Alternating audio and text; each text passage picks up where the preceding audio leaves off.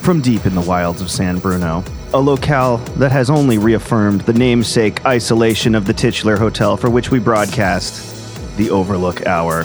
Horror film culture and all its supplicants in the absence of the honey-toned southern dandy Clark Little. I am your humble host, Nick Nordlinger.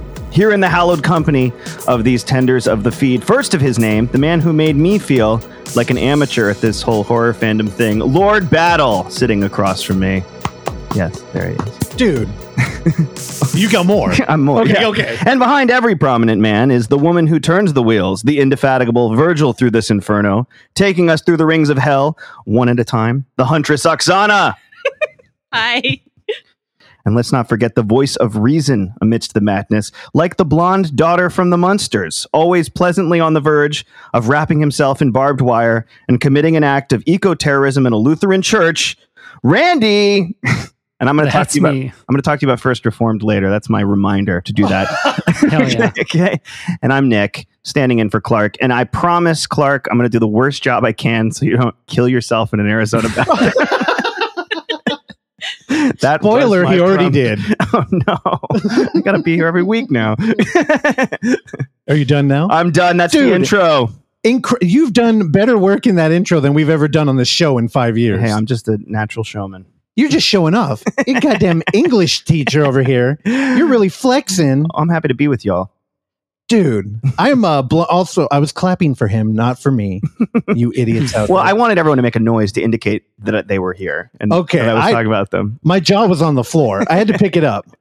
For those of you who don't know, I am a somewhat podcaster, writer, English teacher, theater goer, horror fan who's been on the show before. And I'm really happy to be here in the Overlook Theater with y'all. This is the theater and it's the hour. It's both, at the same time. Now, okay, you were on the show not too long ago. I should have, if I was a better podcaster, I would have pulled up that episode so I could plug it.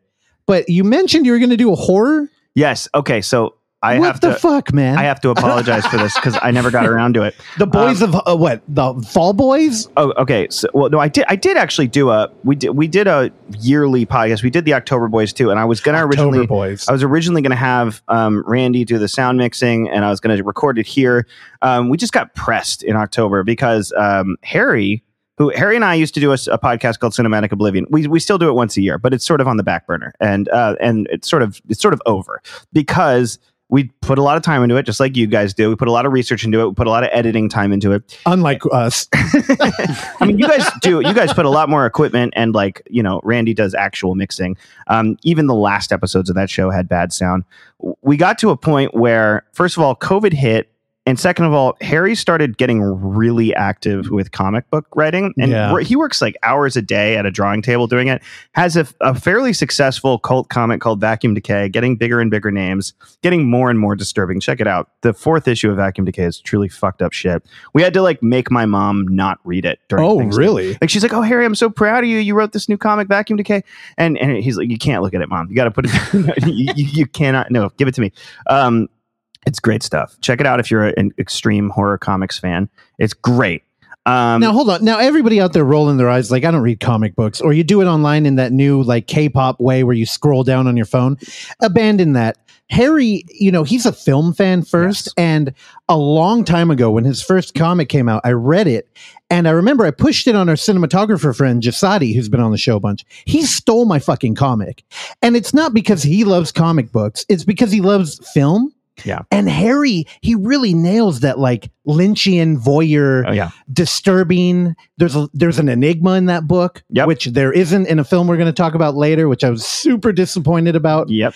Oh, okay. But I still like the film. Same take.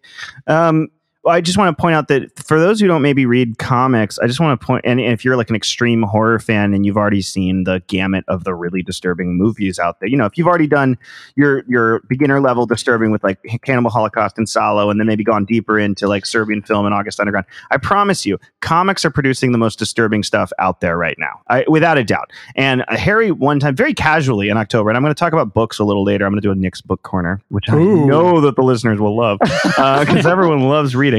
As he handed me just casually, like, you got any good horror comics? And usually I read old EC horror comics. Yeah. I love those. And he just hands me, without any fucking warning, this comic called The Furry Trap by Josh Simmons. And he's like, yeah, read this. I go home it's a vignette comic. It's like a bunch of short horror comics, right? Genuinely, like, between each comic had to stand up and walk around because, like, holy fucking shit, some of the most disturbing shit I've ever read. What, you've never seen a mascot fuck another mascot before? It was worse. Not that kind of furry. It was like within the first issue. It's sort of the problem with it is with comics you can do stuff in art you can't ever depict with real people. Oh yeah, do you know what I mean? Yep. And that's the kind of stuff it does. And I gotta recommend it for extreme horror fans. The Furry Trap is great and it's excellent. And the guy Josh Simmons, that comic author, he did the back cover of one of the Vacuum Decay issues. Oh right, yeah. And Harry's getting a lot of really like intense, cool artists to do issues. I think in the most recent issue, Harry. One time I told him I thought, before he'd had as much success as he has now, I told him I thought his comics would be more successful if he had more narrative in them because they're sort of surreal. How dare you? His very next post on Instagram or Facebook or wherever was narrative is for bitches. And he just posted some surreal images. But his like anchor vignette for Vacuum Decay 4 is fairly narrative. It's like it's actually more narrative than the other ones in the issue. Mm-hmm. And he has a few panels in there that he clearly has worked harder on than any panel I've seen him do before. So that was one of the reasons why we stopped doing the regular podcast is he was really going into comics hard. Plus, I had already been kicking it around, but it sort of inspired me to lean full in on writing. And so I wrote a manuscript for a novel through COVID that is currently in like the third draft of editing. I'm passing it on to people to read. I've had some people read it and give me feedback. I've submitted it to one publishing house. We'll see what happens. And I'm currently working on a novella that I want to do a series of 5 novellas.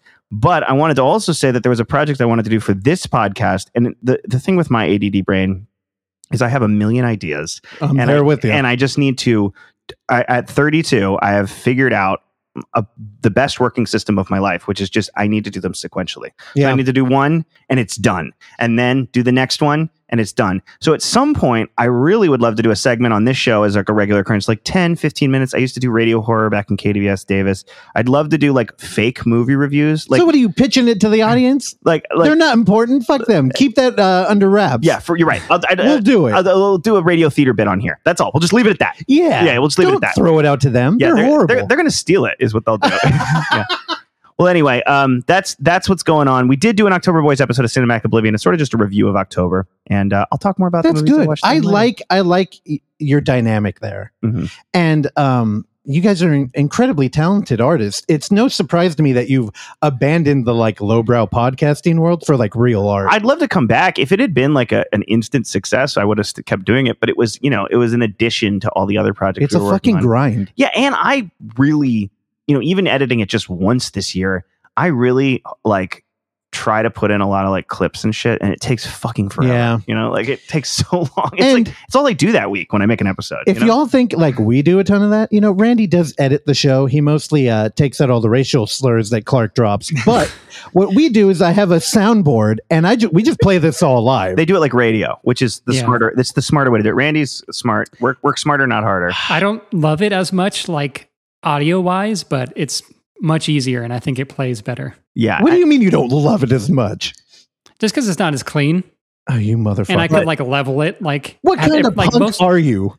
Almost everything is pretty level on the board, I will say. Like how to like add gain or subtract a level or whatever. But I don't know. I like having the control of like making everything like sound exactly the same level. Well, then don't move to the fucking East Coast. Come back. I'll give you the soundboard and the mixer. Every episode of this podcast sounds better than any episode of Cinematic Oblivion. In terms of sound quality, I had how we, as you said in the last episode I was on, I machine gun through movies. Like free associate. I love it, by the way. I would try when I would do Cinematic Oblivion to put in a clip for every movie I mentioned. It took me all fucking week. It was a nightmarish, Well, even there's an art to that. And I love sound editing. I mean, it's actually fun. But I'm sure Randy feels this too. It's like, it's one of those things that, can I get paid to do this somehow? Because I fucking like, I like doing it, but I'm supposed to be working, like shit like that. Well, here's my dream is that, my Saitama coin, it really takes off. And then I can, we're all just going to work in a one building complex. We'll we'll do it. Let's pay everybody, all our friends. We'll make some garbage that nobody listens to immediately make this political again. You keep talking as though you've got like a libertarian dream. Your dream sounds a little more mutual aid Kropotkin-y to me. Let's all form. I've been saying for years, let's form. This is one of my 1,000 ideas. Let's form a giant middle reader horror book writing factory like Goosebumps and just turn them out like and that'll be our cash cow for all the other projects we want to do. You know, as like politics in America has gotten so volatile, I've really been like digging into like all the different ideologies. Sure. And the only thing I've learned is that I don't fit in any of them. So I've just been bouncing around and I'm like, where's the ideology where you just like love people and you kind of recognize that the government system doesn't really work, but you know, humans are corruptible and it's going to happen forever. So we just got to figure it out. Yeah. It's anarcho-communism is the system you're looking for. Except I'm not sold on it yet. No, I'm just throwing it out there. I know Russ tends to be a little more libertarian and that's fine. But since I'm the host, I'm just going to throw it out there, everybody. It's anarcho-communism. That's what you... You know, I've been thinking, I listen to a lot of it. Again, we were talking about this off air. It's the end goal. I don't know how we get there. I think you start by just living your truth. And I know that sounds really corny, like really live, laugh, love. But I mean, like, whatever your values are, live by them and support the people you love according to those values. And then just defend that from state forces. Here's the thing. Essentially. So I don't know if you ever listened to Scary Thoughts. They've been covering they're a local Bay Area podcast. They do the one film a day, and they're Mark and Chad are incredibly smart people who come from like different sides of everything. Sure. And they really just get into probably what me and you love, where it's like you look at a lowbrow slasher film and you really try to pick apart the ideas in there. Oh yeah. And they pointed out something that I cannot get rid of, where like slasher films are kind of all about how you shouldn't put your you shouldn't put your personal security in the hands of the government. Exactly. Because it will never help you out. No. And I'm going to go ahead and I don't plug the podcast a lot now, but if there's one thing you're going to listen to from Cinematic Oblivion and you have 6 hours to spare, go listen to our 3-part slashers episode. Oh, dude, I love it. We go through the history of slasher movies, and that's sort of part of our take too. It is a big part, and also we were talking about this on the most recent October Boys, our most recent episode of Cinematic Oblivion. Slashers are about isolation from state power. Because, you know, in a good slasher movie, the cops show up once and they're incompetent. Yeah. You know, and if the cops show up multiple times and are helpful, it becomes a noir instead of being a slasher. Oh, like as soon as you have that police presence, it changes the tenor of the genre. You know, and I know you're having Noirvember over there, Randy, and I think that I think that slashers and noirs are cousins, and I think that the thing that like splits them up is the urban setting and the police presence. And as soon as you add those elements into a slasher, it becomes more like a noir. Think about like why Silence of the Lambs doesn't feel as much like a slasher as, you know, Texas Chainsaw Massacre, even though they're both about Ed Gein, is because you've got the major police presence in Silence of the Lambs and the major, like, you know, and it shows like state competence in Silence of the Lambs. Man, that's a lot to chew on. Also, I quote you guys all the time in that kind of comparison because you guys, what did you call Silence of the Lambs? Like it's a psycho film? It's a psycho study is what we call it. And like the narrative perspective is more on... Yeah. This is the same reason why Silent Night, Deadly Night is not a slasher, is because if you focus on the killer from the beginning, you know who the killer is, and you watch the development of their psychosis, it's not a slasher, it's a psycho study, because you're studying them as a character. American Psycho is not a slasher. And even Texas Chainsaw is not quite a slasher. You know, it's on the borderline. Slashers are also about mystery. That's a big part of it, is mystery, and like the best slashers have a great like Agatha Christie vibe to them, where you're like, oh, who could it be? And it's one of the 5 characters usually. Or so interesting. Now, how do you feel about like Scream and all the post slashers? Those are great. But they're different. There's something in the DNA because there's no like supernatural element. It's not like urban legend, even though urban legend is one of those.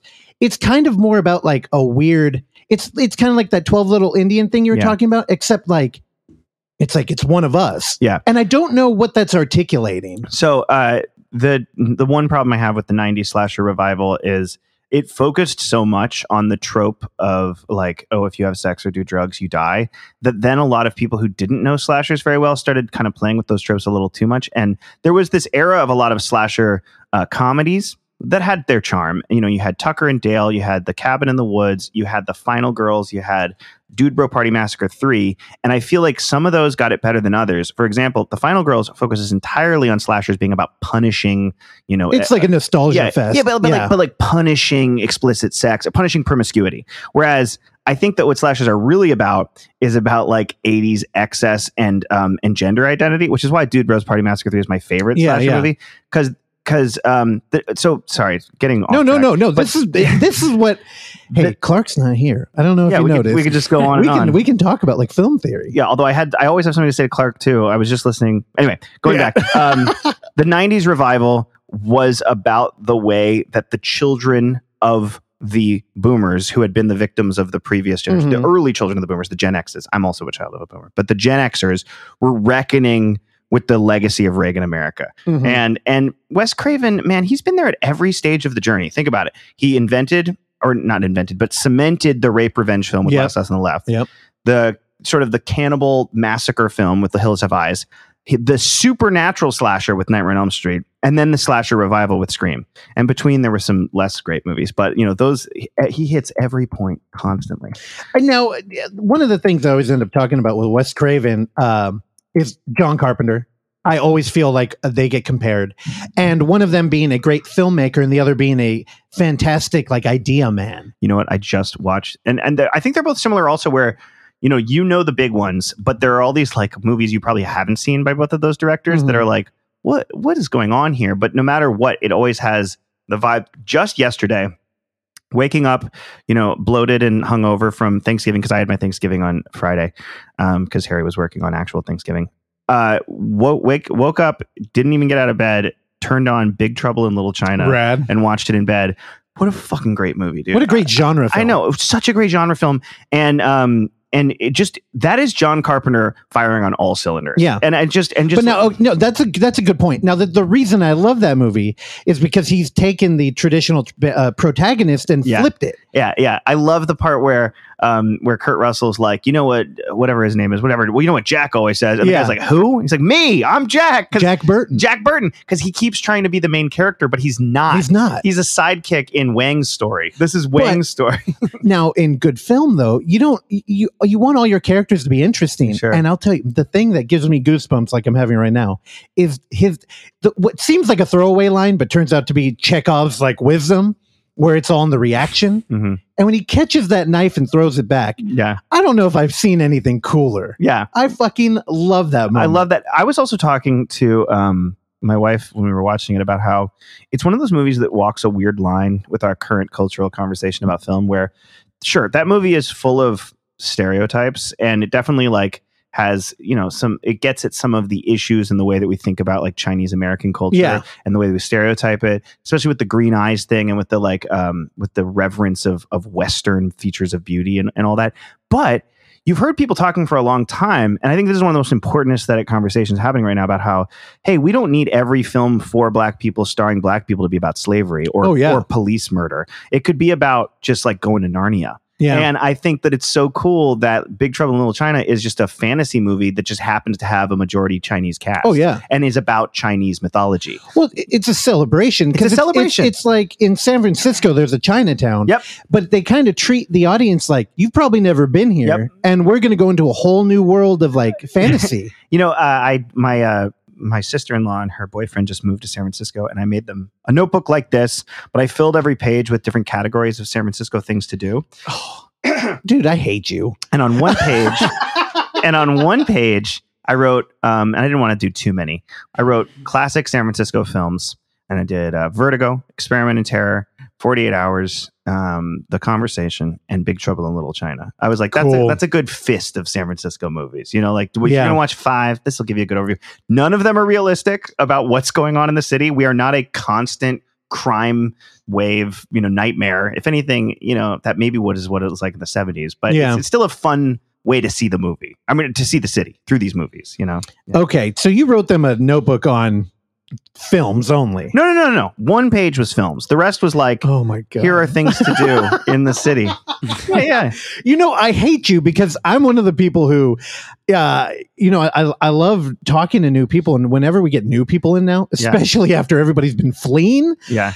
and they want to get excited. Me and Clark had a talk, and we were like, man, what are we going to do? Like, we wanted to be a part of our rich film culture here, but it feels like the Alamo's gone completely like remotely corporate. Yeah. And I mean, clearly you're in with the Balboa, and they're the lighthouse. They are in this storm. Yeah, they are exactly. Couldn't have put it better. No, and so we do have those, but our broad culture, it's like, man, I feel like it's getting strangled out here. Culture is a bit dead in the Bay Area, and I mean, don't get me wrong, it's here in different ways, but film culture is dying. No, I agree, but you know what? But you go to any other state, and it's like we're still beating them. I'm a fucking hipster, man. I like being one of the few people doing what I'm doing. Well, that's why I'm curious what's in your notebook. Like, is it dated, or do you have restaurants in there, and they're like, hey, that's gone?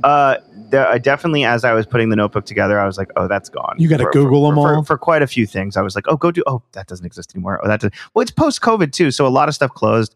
And also, they're younger. They're like 25 and maybe 26 or 27. And a lot of the stuff I was writing down was shit I did when I was in my early 20s. Yeah. Just because I was like, well, you're young, go do city stuff. So I was remembering what I did in my early 20s. And some of that stuff is gone. Yeah. I was recommending stuff like go to Lolinda El Techo, have brunch on the roof, but I also recommended a lot of natural features that'll always be there, like walk from Sutro Baths to the Legion of Honor. Yeah. Go to my favorite walk to do from my house is down the Panhandle, down to Visadero, down Geary, end up at Japantown, go get a manga, go get some udon. It's like anyone can do that anytime in San Francisco. Japantown didn't die, it survived the pandemic, so go do that. Yeah, that mall, did it even change at all? Nope. Do you know what's the one thing? I mean, I was going to talk about movie theaters later, but you kind of brought it up. The one thing that did change that I hate, two or three things changed about I don't want to Japantown. hear this. You know what I'm going to say. No, I don't know. That's why I don't want to hear it. Two or three things. A few different stores in Japantown had to close. It's really tragic. One of them was Pico Pico, which was one of my favorite places to go on dates, which was a photo booth, all Japanese photo booths. Okay. You go in and just play with Japanese photo booths.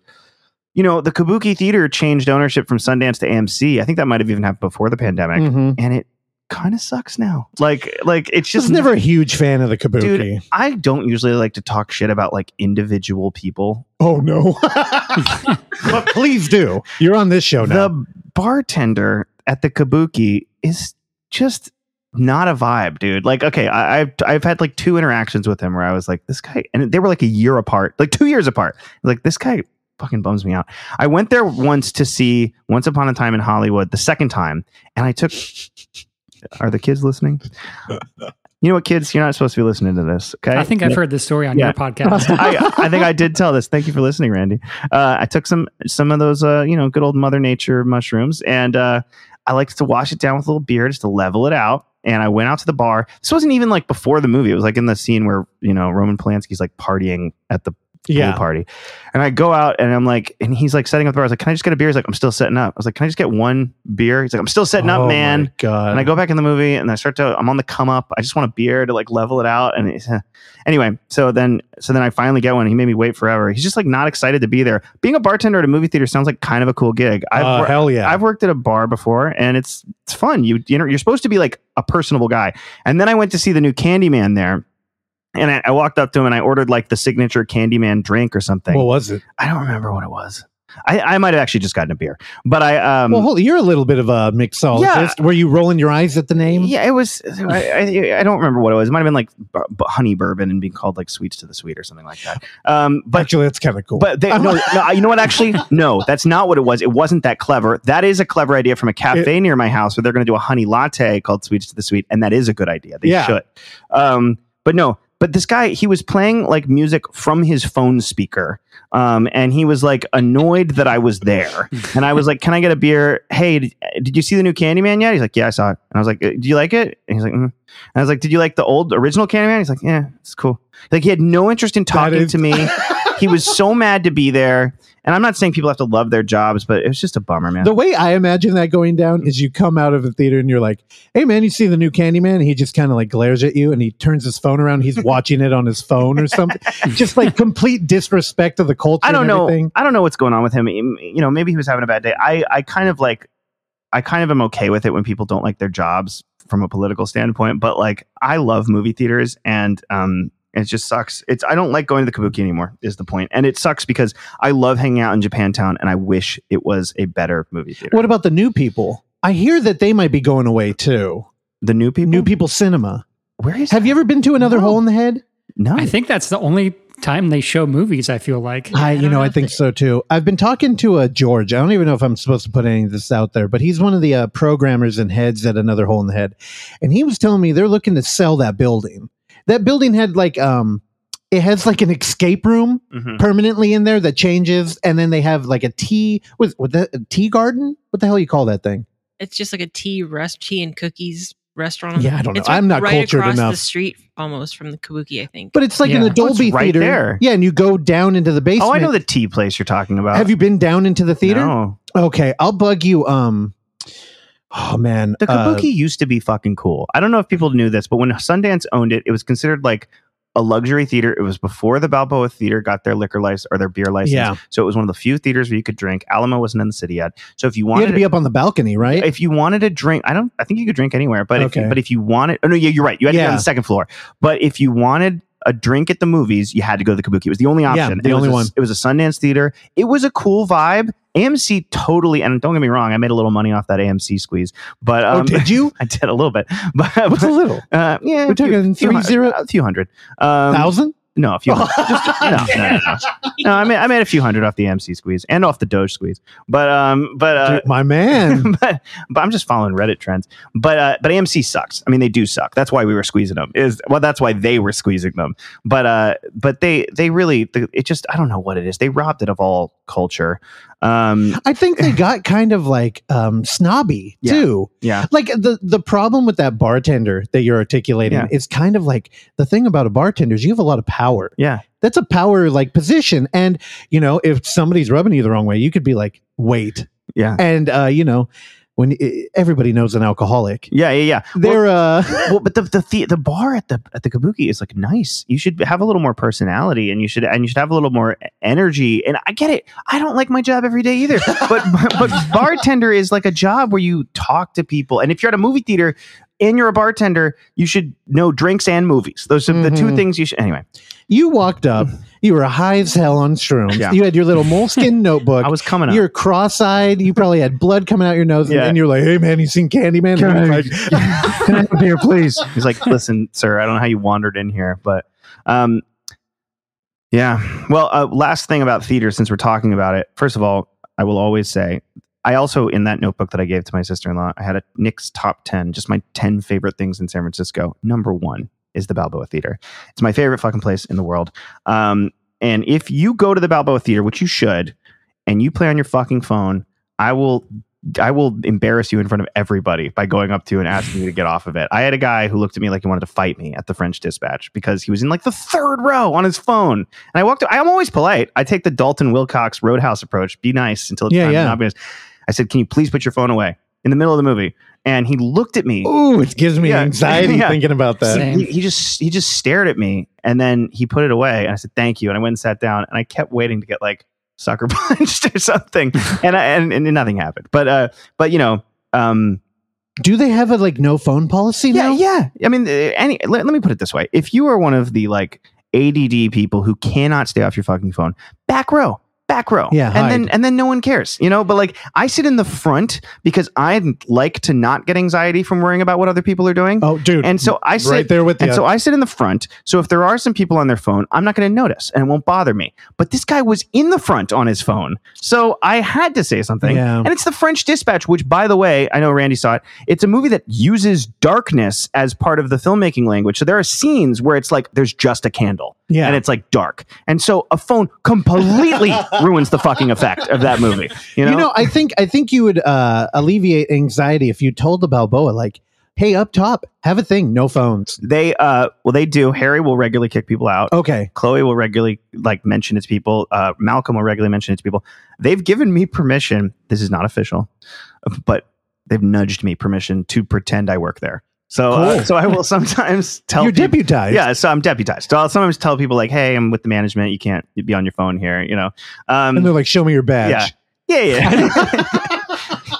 Dude, hey, I appreciate you for that because, I mean, I've told the story before, but I've been at the Alamo during a live performance where we had two girls sitting next to us, and Oksana, she's the vicious one. Mm-hmm. Like if we're in the theater and you're doing something wrong, you'll make her mad before me. We're in the third row and they're having like outside volume conversation with there's like a live band there doing the soundtrack to the movie. No, these conversations go. Sounds like what happened? I'm gonna yell at them, and I'm like, don't do it. Did you yell at them?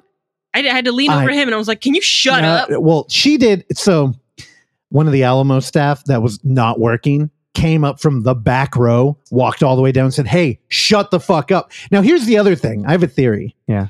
All these people they're so easy. They're just so comfortable doing that. Yeah. They're all from the fucking East Coast. Is that a Bay Area thing? I feel like I'm a coward. And here's the thing. So I started working out because I didn't want conflict. Sure. I'm like, maybe if I look a little intimidating, people won't, try and fuck with me anymore. And you know what? It's mostly worked. Yeah. Also, it's also made me a coward. Where it's like, if somebody's talking, I'm trying to hold back Oksana. I'm like, don't do it. It's all bark for me. I'm not a fighter. I just I stand tall, I speak straight, and I ask nicely. Yeah. I got pepper spray if it gets to that, but like I'm not about to like fisticuffs outside. Put your fucking phone away or leave. Dude, you got the Viking look. I'm telling you. Right, but you're a Nordlinger, dude. I've most of the time, and I want to say this is splits along gender lines. Negative in our direction. Both people, men and women, and others, will all be on their phone. There's phone movie theater people from every gender identity. Mm-hmm. When women are on their phone, with or without people with them, and I go up and say, "Will you please put your phone away?" They always say sorry and put it away. When it's men, there's a standoff every fucking time. Every fucking time. And it's doesn't have to be a thing. I'm just like, I get it. You thought you could get away with it and you can't. So, and I have had important phone calls while I'm in a movie and I run into the lobby. I hate missing the movie, but I'm not going to fuck up everyone's night. I get it. So here's the thing. At UF, the Unnamed Footage Fest that we do at the Balboa, never one time have we had a phone problem. Except there was one time, and it was my fucking dad. I will never. He came in. Now, here's the thing. He's not a moviegoer. He came in 5 minutes into this goddamn movie. He's the only person who ever. He took the call in the theater. I went, "Are you fucking kidding me?" He walked out too. I wasn't in the theater. He walked out on the goddamn phone. But he left the and this was like before he was like going out at all, really. So this was like an event to go to the movies, and it's like you didn't even put that shit on silent. It's ridiculous. It's ridiculous. Oh my god! I don't get the mentality of it. I mean, I'm a dick though, and I recognize that, and God bless the people who tolerate me. But if I'm watching a movie with people in a house, not even in a theater, and someone pulls their phone out, I'll passive aggressively pause the movie. I'm like, "Oh, you obviously have something you need to deal with." So he sees reaction. He does that too. Here's the thing: you really have to push me far for me to shut down a movie like that. I just in my head, I'm imagining, I have no frame of reference. It's just in our theater. Yeah. And Nick doing that and me just like kind of sinking in my seat being like, fuck yeah. But also being like, I couldn't do that. If someone were to like excuse themselves to go text, that's fine. I wouldn't pause it. But if someone's like in the seat with us all in the dark and the movie's on and they pull out their phone and start like scrolling, and if it was a quick text, I'd give them like 2 minutes. If it was like a quick text, they send it and then it goes away, we're good. But if they're like playing Candy Crush, then I'm pausing the movie and being like, can you maybe do this another time? Yeah. No, last week we had our first guest host, Terrell, whom I love, and we do his Blu-ray show. I remember this conversation. Now, here's the thing. This motherfucker is the number one offender having his goddamn phone out. Sure. Now, he might be like an influencer. I'm air quoting right here on Instagram. Sure. So it's kind of like a job. This motherfucker, he'll have his phone out and I'll pull my phone out almost like passive aggressively. And then I hear right away, not missing a beat, "Oh, you look bored over there." And I'll look up ready to be like, "You're on your phone." It's gone. It's like he's got like fucking prestidigitation. The phone. And I'm like, you set me up. You're getting gaslit over there. Dude, for sure. And I fall for it every goddamn time. Well, it depends on what you're doing. Because don't get me wrong. Sometimes when I'm posting like 31 Days of Horror for October, I will pull my phone out a lot during home viewings to like record a choice scene of the movie. Ooh. But I'm interacting with the movie. I'm like, "Oh, let's get this on Instagram. Like, we're watching this movie. I want to put this shot on Instagram." It's one thing if you're, or like, God bless, a lot of my family members want to look up an actor while we're in the middle of watching a movie. Yeah. I'm a little more forgiving of that because we're interacting with the movie. We're like, what was she in? But you have to learn that. Though. Yeah. Because some people take their phone out, like the regular host on the show. If he's into a movie, because he'll take his phone out.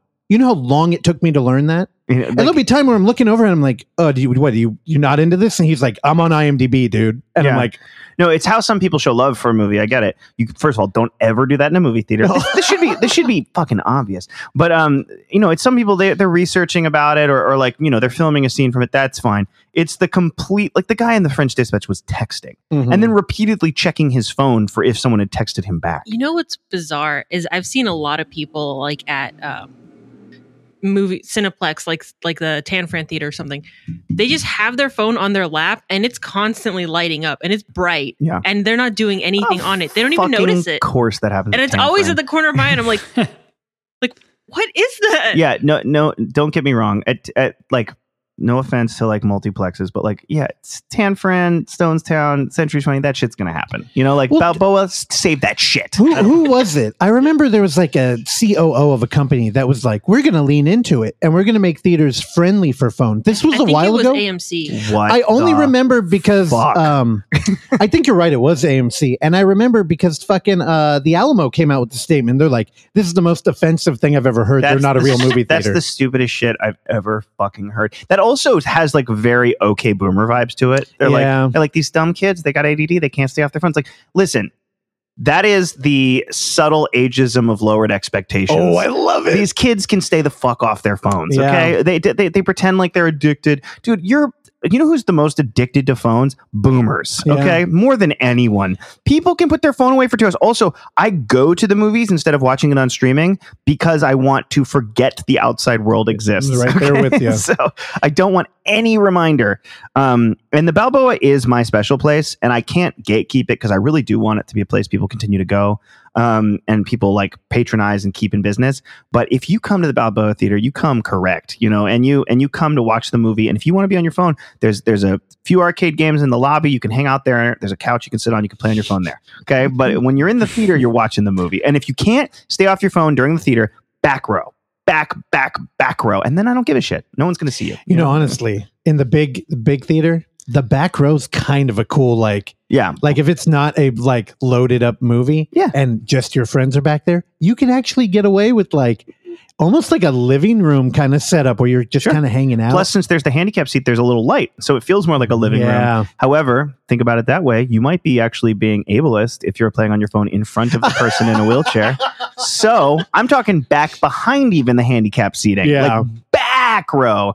And then when you're back there, I'm not going to be like hardcore about you being on your phone. Now, one thing about the Balboa, if you're in that back area, you know what would drive me crazy? The door. Is there a door stop on that one now? Because I know when people come in and out, that thing, nobody holds the fucking door.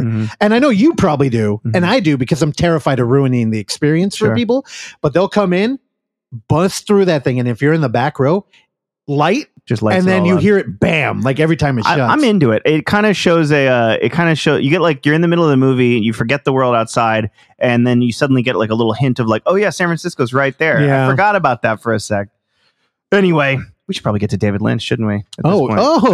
That's why you showed here. I thought we were going to have a lot of interesting conversation, and you wanted to hang out with me. We're going to let all the lowbrow people. We're turning off all their mics, and clearly, you're just a man of taste. Hold on 1 sec. Actually, let me say one last thing. When the fuck is the Castro Theater opening up again? Is it ever opening? They have seemingly completely ruined what they used to be, and Noir City is actually happening in the East Bay this year. Okay. Now, the rumors I heard on the street were that even people really close that used to do write-ups for the calendar and stuff have heard nothing about regular screenings coming back.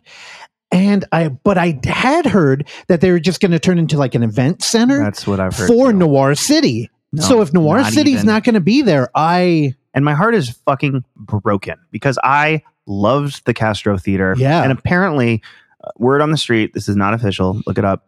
I know the Balboa handled the pandemic just about as well as they could have. Oh, dude, they thrived. They did online made it screenings. Work. They turned into a t-shirt brand. They did their popcorn pop-ups. Yep. I loved them in their absence. Meanwhile, apparently the Castro fired like fucking everyone. This is like the second that the pandemic hit. I think the same thing happened. Well, they didn't fire everyone, but the Stanford. However, the Stanford.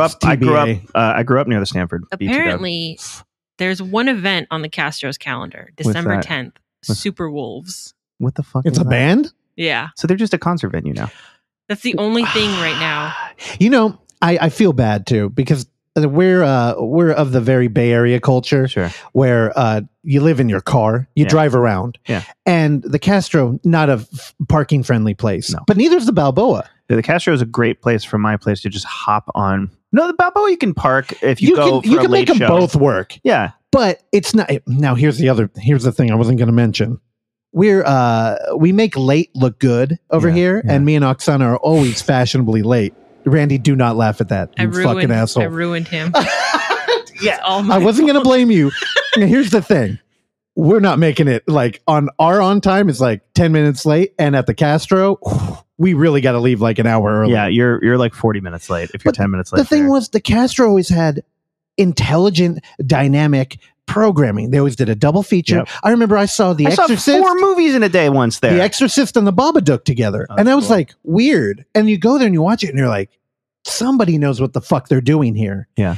And I just think ticket sales have to be down. It's probably a lot of work to do that, to get Prince in there. Well, when you said that the Stanford is also having issues, and by the way, I grew up within walking distance of the Stanford Theater. It's a huge part of my childhood. They're just like closed. Well, but like they're both similar theaters. They're both old-fashioned, enormous theaters. Well, now here's the thing. I know we're very San Francisco talk right now, but anybody out there, come out to the city. We have a fucking great film culture. Come to the Balboa, stay off your phone, have a beer, watch a movie, and play Gyrus in the lobby. We want you to come. Right? Yeah. Now, the difference between the Stanford and the Castro was very modern. Yeah. And they had they had great taste. They would do sing-alongs. Yeah. Like, it was very current. Stanford, they're in a time machine in a beautiful way. In a beautiful way, but also in a way where you're like, really? We're doing like a Frank Capra fest? I know. Well, it's kind of tone deaf, but at the same time... They will still show Breakfast at Tiffany's and everyone will laugh at the yellow face. Yep. I mean, late into my life, that would happen. Oh, dude. Hitchcock, you get some... Keep in mind, I grew up in Palo Alto, so I have some of my most inceptional formative memories at screenings of Stanford Theater movies. Mm-hmm. Like in the back row with my 14-year-old girlfriend watching Wizard of Oz. Just like, rad. Like I will never not love that place. Yeah. But it is like old person movie theater. Oh, for sure. One time I walked in there, Stanford Theater. I was going to see fucking Jimmy Stewart Western. I forget what it was called. Which one? It was one where it's like he's a bounty hunter. I'm forgetting the name. Oh, I think it's the one we watched. We've seen a couple of them. It was in a double feature with another movie called Broken Arrow. And I remember going in there. I think I was there. You might have been. Yeah. I think it was called The Quiet Gun or The Quiet, I don't know. But Jimmy Stewart Western, not How the West Was Won, the other one. But I go in and there's this old woman in a wheelchair. And I remember her saying like, are you coming for the picture? Did you come to see a movie? I just saw this film. It was called The Broken Arrow. It was in Technicolor and everything. And then we get up to the seats and my high school girlfriend my girlfriend at the time. Was it Winchester?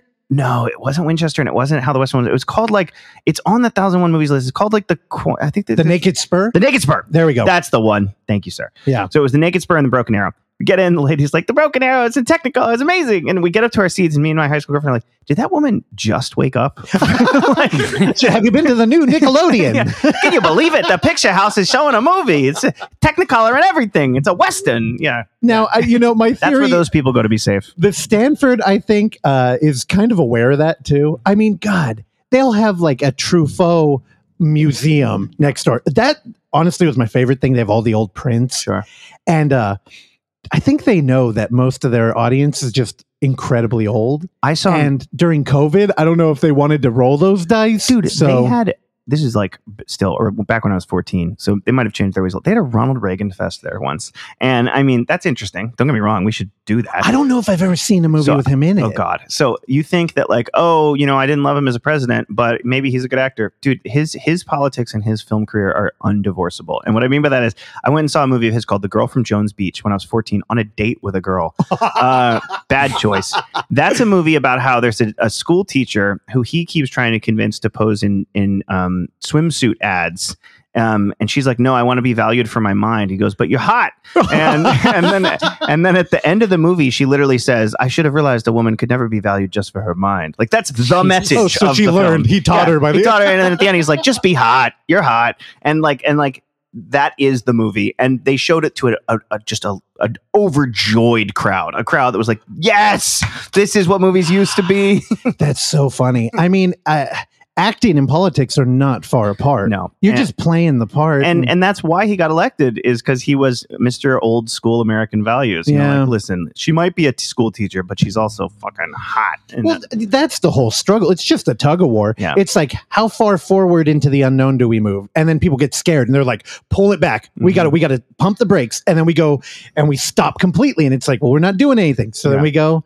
The first time I saw Breakfast at Tiffany's was at the Stanford Theater, and the whole crowd was laughing at the yellow face bits, and I was at an age, maybe 16, where I was like, "What the fuck is happening?" And they're like, "He's supposed to be Asian," and I was like, "What? He's just wearing like buck teeth and a hat." And they're like, I don't even remember it. It's so racist. It's it's unbelievable. And this crowd wasn't like booing or going like, ooh, you know, it's like nowadays they would probably bring someone out to be like, hey, we're going to show this movie, but like, just be aware. No, people were just laughing, genuinely laughing. Yeah. And it was like, I remember, you know, when you're a kid with like early forming progressive ideas, but you haven't quite like got the vocabulary yet, it's just not funny. It's not like offensive, but it's more just like, I don't get what this is. Like, well, I think that's general. Audiences kind of like working through their own anxieties, where it's like, I mean, clearly you're a thoughtful dude. So when you see something like that, you're probably thinking about it. Where an audience might be like, whoa, that makes me uncomfortable. I didn't see this coming. I think that it was so racist that I couldn't even tell that it was racist. Because I was like, what's going on here? What do you think we do with art like that? I think you show it with context. Okay. Yeah. That's totally fair. Yeah. And yeah, because you don't force everyone to watch it. Yeah. Like, you don't go like, we're going to all get together for a neighborhood parking lot screening of Breakfast at Tiffany's. Because like, there's a huge Asian population that's going to be maybe have their feelings hurt by that. For sure. And you shouldn't do that. So I think that for art that's problematic, you make it so it's opt-in. You don't censor it, and you contextualize it. You know, like that's all I think you do. You mean you don't release press releases about how you're banning it from some streaming platform to return it 10 days later with a disclaimer? What happened? So, see, my problem with that is it's just like corporate virtue signaling. Yeah. Are you talking about Gone with the Wind? Yeah. Well, yeah. See, they eventually did the right thing with that, with like, they just put an intro, but you can still watch it. And it's the same thing with there's like blackface episodes of Mad Men where they put like an intro at the beginning that's like, just so you know, there's blackface in this episode, but like, we think it serves a historical, point. However, a lot of, episodes of Always Sunny in Philadelphia, episodes of The Simpsons are gone. They're just gone. Yeah, they just remove them. And I would much rather, like, I've been watching a lot of classic Simpsons. Who doesn't love classic Simpsons? And I love Stark Raving Dad, which is the episode that has Michael Jackson in it. Oh. And they just pulled it. And I would much rather have them be like, just put a little disclaimer. Just be like, hey, Michael Jackson's a problematic figure in history. At this time that this episode was released, he was a prominent celebrity. It really speaks to the culture of the early 90s. I hope you enjoy, with a historical eye, Stark Raving Dad. And because I want to watch that episode, but it's gone. Well, it's interesting because the way that you talk about like prompting people is the way they should. But I feel like, in our aggressive kind of clickbait culture, they go the other way where they're like, we know Michael Jackson's a demon and watching this could hurt you. So you need to buckle up and get ready. And then you kind of like set up this expectation. And when you go into it, people are just like, the horror. Yeah. You know what I mean? And it's like, no. You just tell people like, hey, I know there's mixed feelings here, but. No, exactly. I mean, just contextualize it and don't force people to watch it. That's my whole thing. Like Gone with the Wind, even as a kid, and I saw that movie in like a revitalization in theaters. I must have been like 10. I was like, wait a minute, Mom, these are the bad guys. You're like, no, look how happy they are. Like, these are the fucking bad guys. And she's like, yeah, but it's seeing things from their perspective. And even at that age, I was kind of like, oh, okay. So you can watch a movie from sort of like the wrong side of history. Yeah. As long as you watch it with that in mind. Well, and you can have that conversation too. Yeah. And be like, hey, this doesn't feel right. And they're like, well, I mean, it was skewed back then. Right. And just like, I'm going to get into H.P. Lovecraft in a minute. I love to recommend H.P. Lovecraft to young kids who are getting into horror. They're like, hey, I'm really into horror. What should I read? I always say Pickman's Model, H.P. Lovecraft. Ooh, I love it. Great place to start.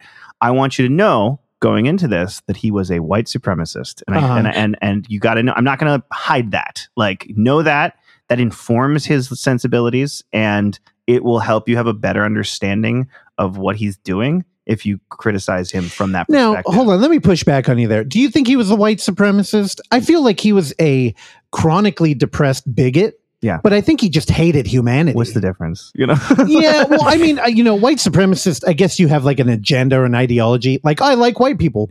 Lovecraft didn't like white people. He was a form of white supremacy that almost doesn't even exist anymore, which is an Anglophilia, where he believed in like British descent. And I'm saying he was a white supremacist in the sense that he didn't like Italians. He was like people of British descent was his whole deal. And he definitely subscribed to a lot of the beliefs that later became popular with the Third Reich, which were, racial purity, keeping immigrants separate in separate communities. For sure, yeah. And it came out of being a fucking lonely weirdo. I mean, he was like the original incel, as people often say. Well, he's got that, like, he's got a romance for England that is just so unhealthy. It's weird. And, it's the same thing with, like, my mom watched a lot of BBC and Masterpiece Theater shows as a kid. And once again, even as a little kid, I had studied just enough about like British colonialism to be like, Mom, these are the bad these are the bad guys. Like Dude. Shows that take place in like colonial India. I'm like, these are bad people. Like, you know what's funny is like earlier we were talking about like D&D and tabletop, sure. And that whole, like, the way you tell a story in D&D is just through colonialism. Oh, yeah. And we're playing in a game now called Adventure Conquer a King, where you can actually establish basically like your own feudal system, where you own a 6-mile hex and you extract taxes, right? Right. But it's like this feudalism that's run by a hero. Sure. So it's like, oh, I killed the green dragon over there. Yeah. And I am now the ruler. And you build a fortress and people come and you get taxes from them. I think the whole fantasy genre, including I'm not taking anything away from it. I fucking love fantasy.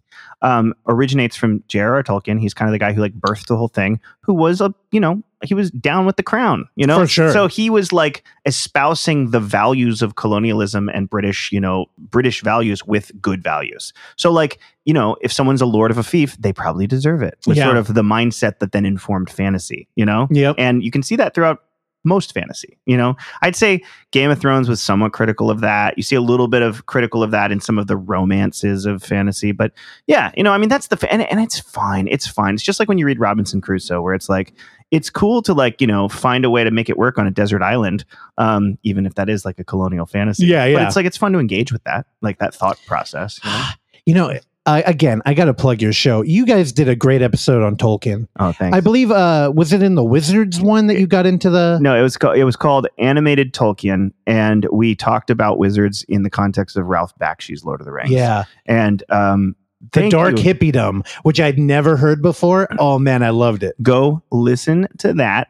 I also, while reading through The Lord of the Rings, while researching that episode, I bought a Gandalf pipe and I learned to blow smoke rings just because he does it all the time in the book. And how do you do a smoke ring? You got to pop your lips. You got to pop, pop, pop. And that's how you do it. Just because in the book, it's constantly describing Gandalf like as this fucking weirdo hippie blowing smoke rings all over the place.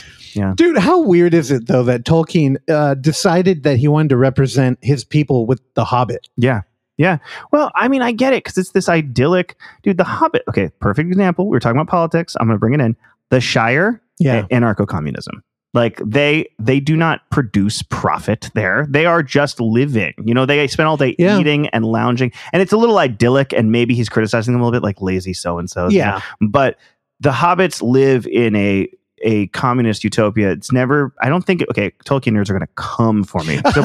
So please do. But don't worry, they don't listen to this show. Do hobbits have currency? I don't think they do. I think they just share resources as they need them. And food. They trade food all day. They just trade shit and they party all day and they maybe work like a half hour a week or something, like that's it. And then all the strife and the struggle goes on outside of that. And so it's almost like, Tolkien was taking like Rudyard Kipling's fantasy of colonialism and being like, one day you got to leave your nice little village and you got to go like crusade into the world of the lesser beings, which has got its own overtones. But it was a really interesting way of couching all these ideas. That's interesting because I always thought he was articulating like the problem with like Western culture, where it's like things work so well that everybody becomes weak. And it was kind of like some nationalist, like we are the sleeping dragon. Yeah. And it takes so much for us to stir up before we get out on the battlefield. I mean, the number one theme of those books is anti-greed and like, you just need to have enough that you can live nicely and like live in the Shire, and then there are people who never have enough, and they want more and more power and more gold and more riches. And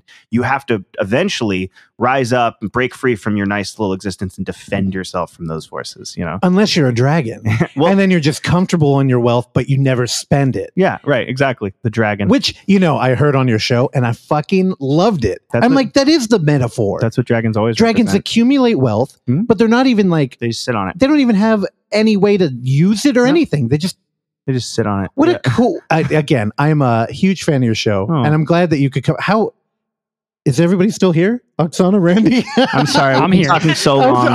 I got to do my teacher move and say we should probably move it along. All right. Well, you're the host today, so I'm a bad host. Let's move it along. We do have another guest here today, and I know if any listeners are still listening, we really have a wonderful voice here to bring in. One of my favorites, and I really am excited to hear what he has to say today. Go ahead, call him in. David, will you come share with us what you've been up to today? Good morning. It's November 28, 2021, and it's a Sunday.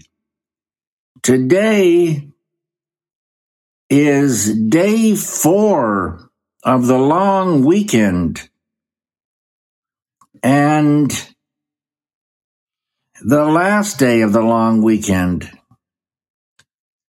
I hope all of you have been enjoying some great projects. Today I'm going to be working with wood, pine wood, electrical wire, epoxy clay, and resin.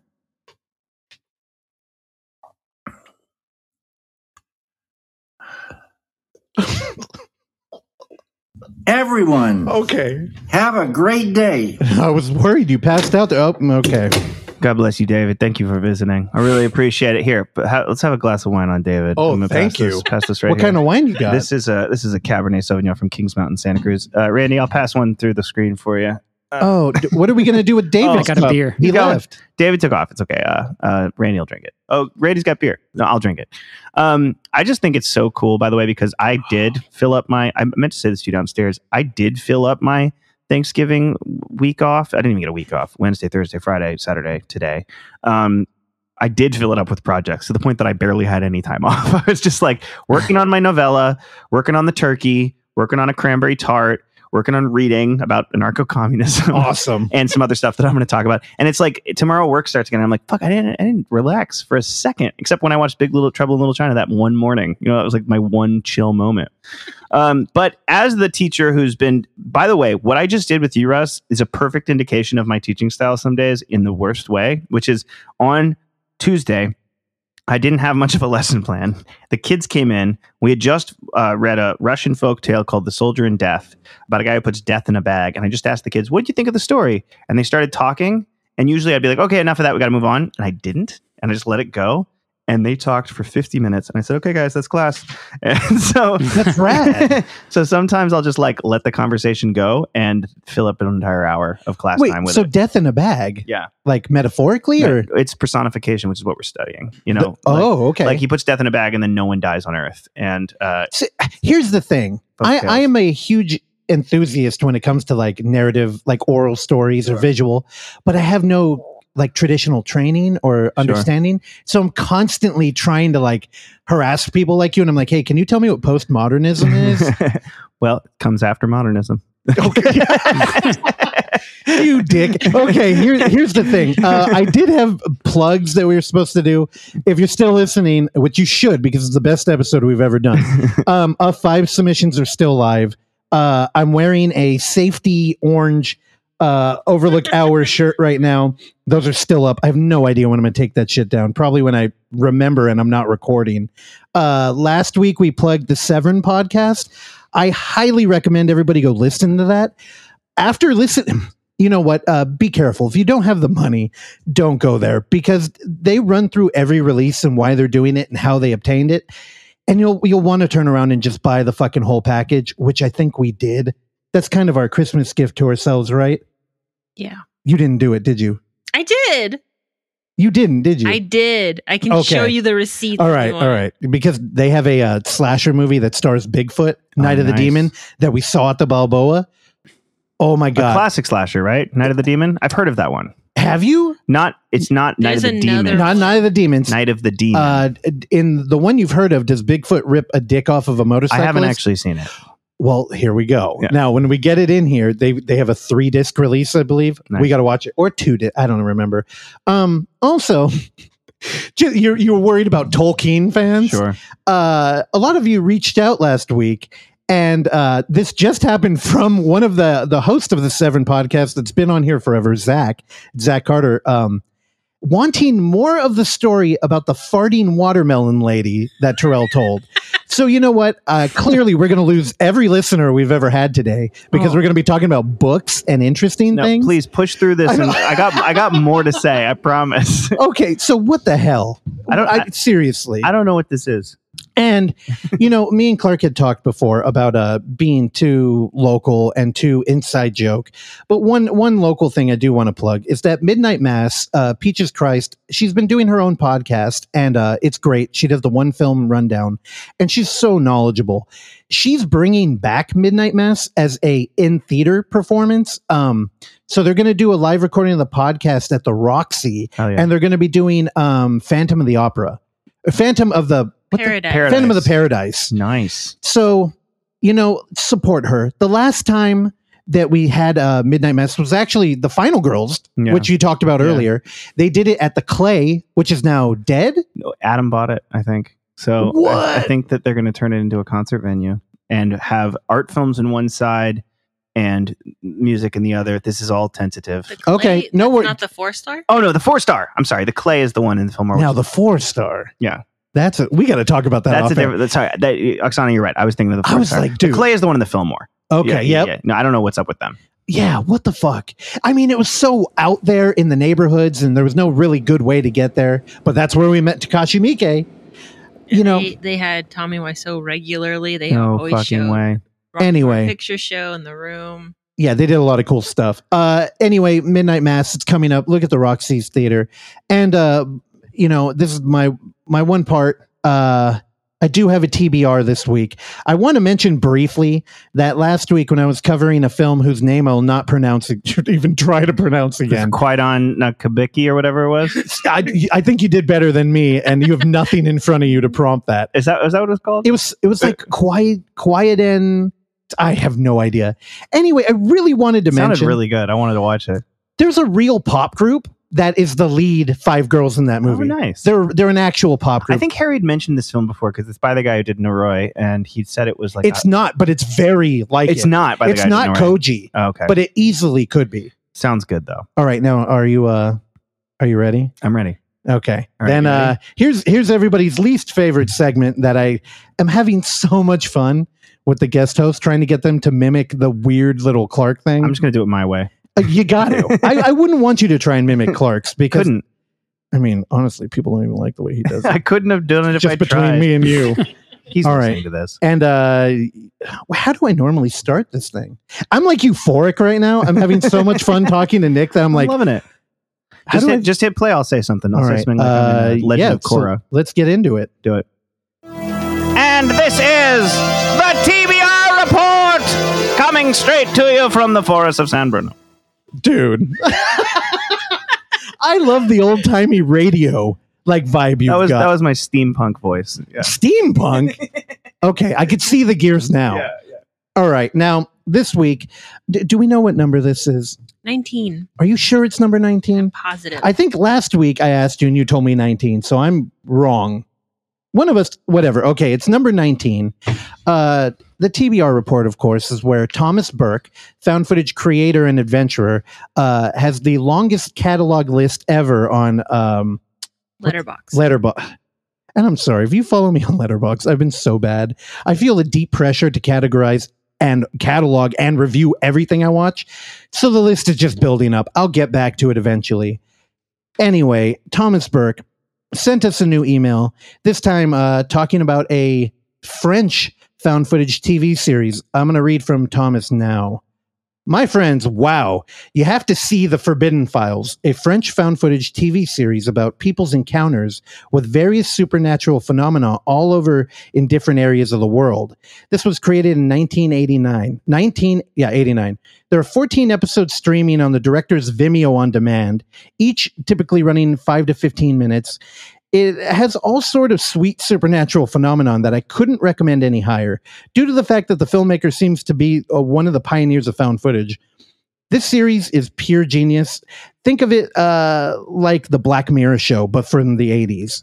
It's hard to find out much about The Forbidden Files. It seems that the filmmaker is intending to keep it that way, seeing as it didn't encompass a credit sequence, for instance. I think director Jean-Thierry Philippe created both an authentic and realistic narrative here, some of which I might freak people out. It's just brilliant. That's all I've got to say. Now, Thomas, what the hell? You didn't sign off this week. I always look forward to that. Or did you just cut it out? I accidentally did. This is from this show, Les Documents Interdits. That's the one you sent me, right? Yep. This is from 89. 89, yeah. So I'm interested. He said, trust me, it's worth it, even without the subtitles. Easy to follow and pure found footage horror masterpiece. All the best, TBR, LLC, not a PhD. Here's the thing. I'm not sure which episode it was, but Thomas is not afraid. I told him, don't be afraid, send me anything. He sent me movies that have no subtitles and are, a feature film. And I fucking sat there and watched it. And I'm like, what am I looking at? Does he speak other languages than English? No. You said this guy searches the internet in kanji. Yeah. How? He changes his computer shit and looks, I don't know what he does. Google Translate, I guess. Yeah. Maybe. It's a lot of effort. God. Now, so he's up the ante with this show. He sent me a link to the director's Vimeo, like he mentioned. The thing he didn't mention is it's only for rent and there are no English subtitles. So, Thomas, you're telling me pay for a show that I won't understand. And you know what? I'm fucking game for it. Except I learned that Thomas, he truly is the found footage adventurer. Sure. He'll be editing a movie and a trailer, watching a movie, listening to a podcast, and looking for things on through a Japanese search engine all at one time on 5 monitors. So I did what he didn't do. I restrained myself. I got a little bit of tunnel vision, and I just fucking looked for it on YouTube. I found a channel that has all of them with an English overdub, which kind of changes it a little bit, of course, but you can understand it. Sure. Thomas, I'm going to shoot you a link, probably when we're done recording here. But I watched it, and I have notes. I don't think I'm going to look at them. I want to open this up. I pulled a little clip.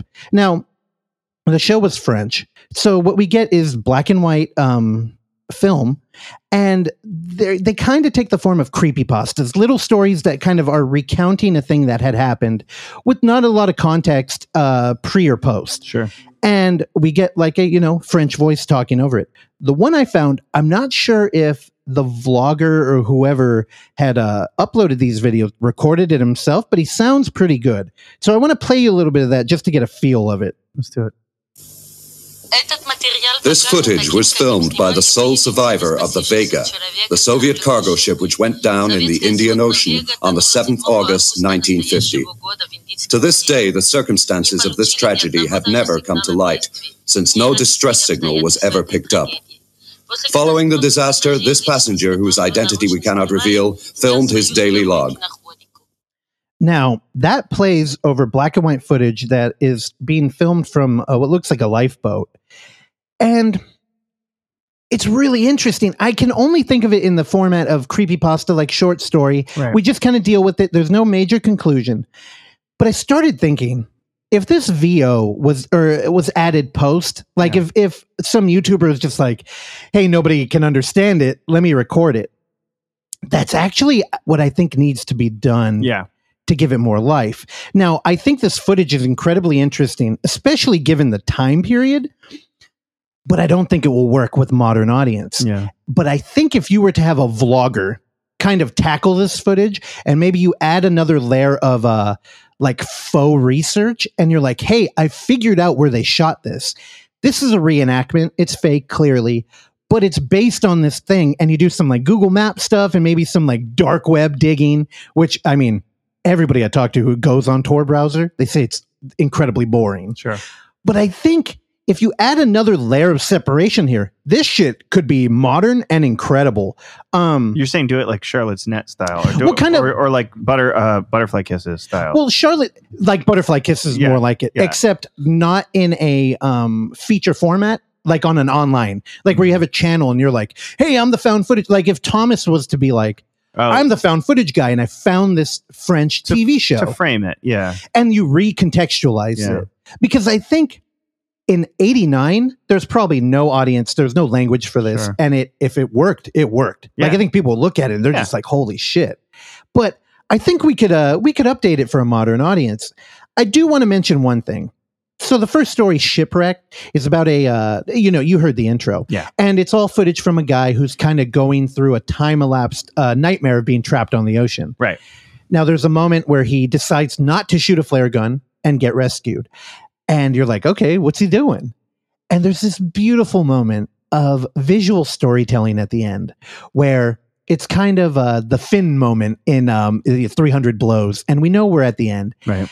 And he's swimming away to the horizon. And briefly before he talks about, when you see it, you can't undo it and you can't go home.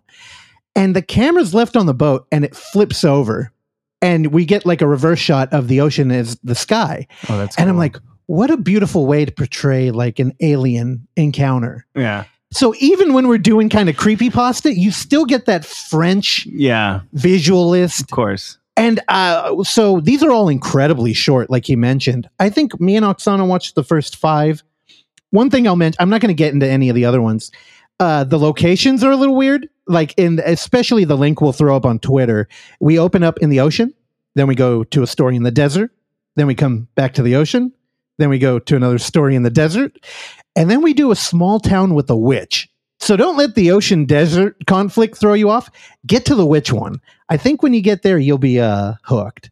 Did you feel the same way about it? I mean, I was into all of them. Because we do the Unnamed Footage Fest, I always try to think, what would the most general coming in, talking shit about the Blair Witch audience think? And I do think this would be a little slow. I think the black and white palette would instantly turn people off. But that's your shit, Russ, and it always has been. I love it. But you have always been the staunch defender of the like slow nature of found footage. You know what I mean? And like people like it's skewed from Blair Witch. Blair Witch showed what you can do with such minimal input and produce something so successful. And then that kicked the genre off, but then it went in the Paranormal Activity direction of doing a lot of jump scares and a lot of like obvious freakouts. But you've always in the off been a defender of like going back to the slow roots. It sounds like kind of like what this is, the slow artistic roots of found footage. I mean, I bet your favorite found footage movie is Noroi. I bet it's up there. It's up there. Yeah. Koji is probably my favorite found footage director for sure. Have you seen Record of Sweet Murder? No. Okay, we gotta. Yeah, another Harry recommendation. No, dude, y'all need to watch it. Actually, Christmas is coming up. It's a Christmas movie. Believe me, just stick it out. What are you laughing, Randy? I haven't seen it, but it just seems funny. Well, you know what? I trust you. When I fly out there to Atlanta, we'll have a beautiful get together and we'll watch a Record of Sweet Murder. I have my own idea about where I think the found footage genre is headed, but I'm going to get there once we get to reviews because So this is a short one. I think it's really easy.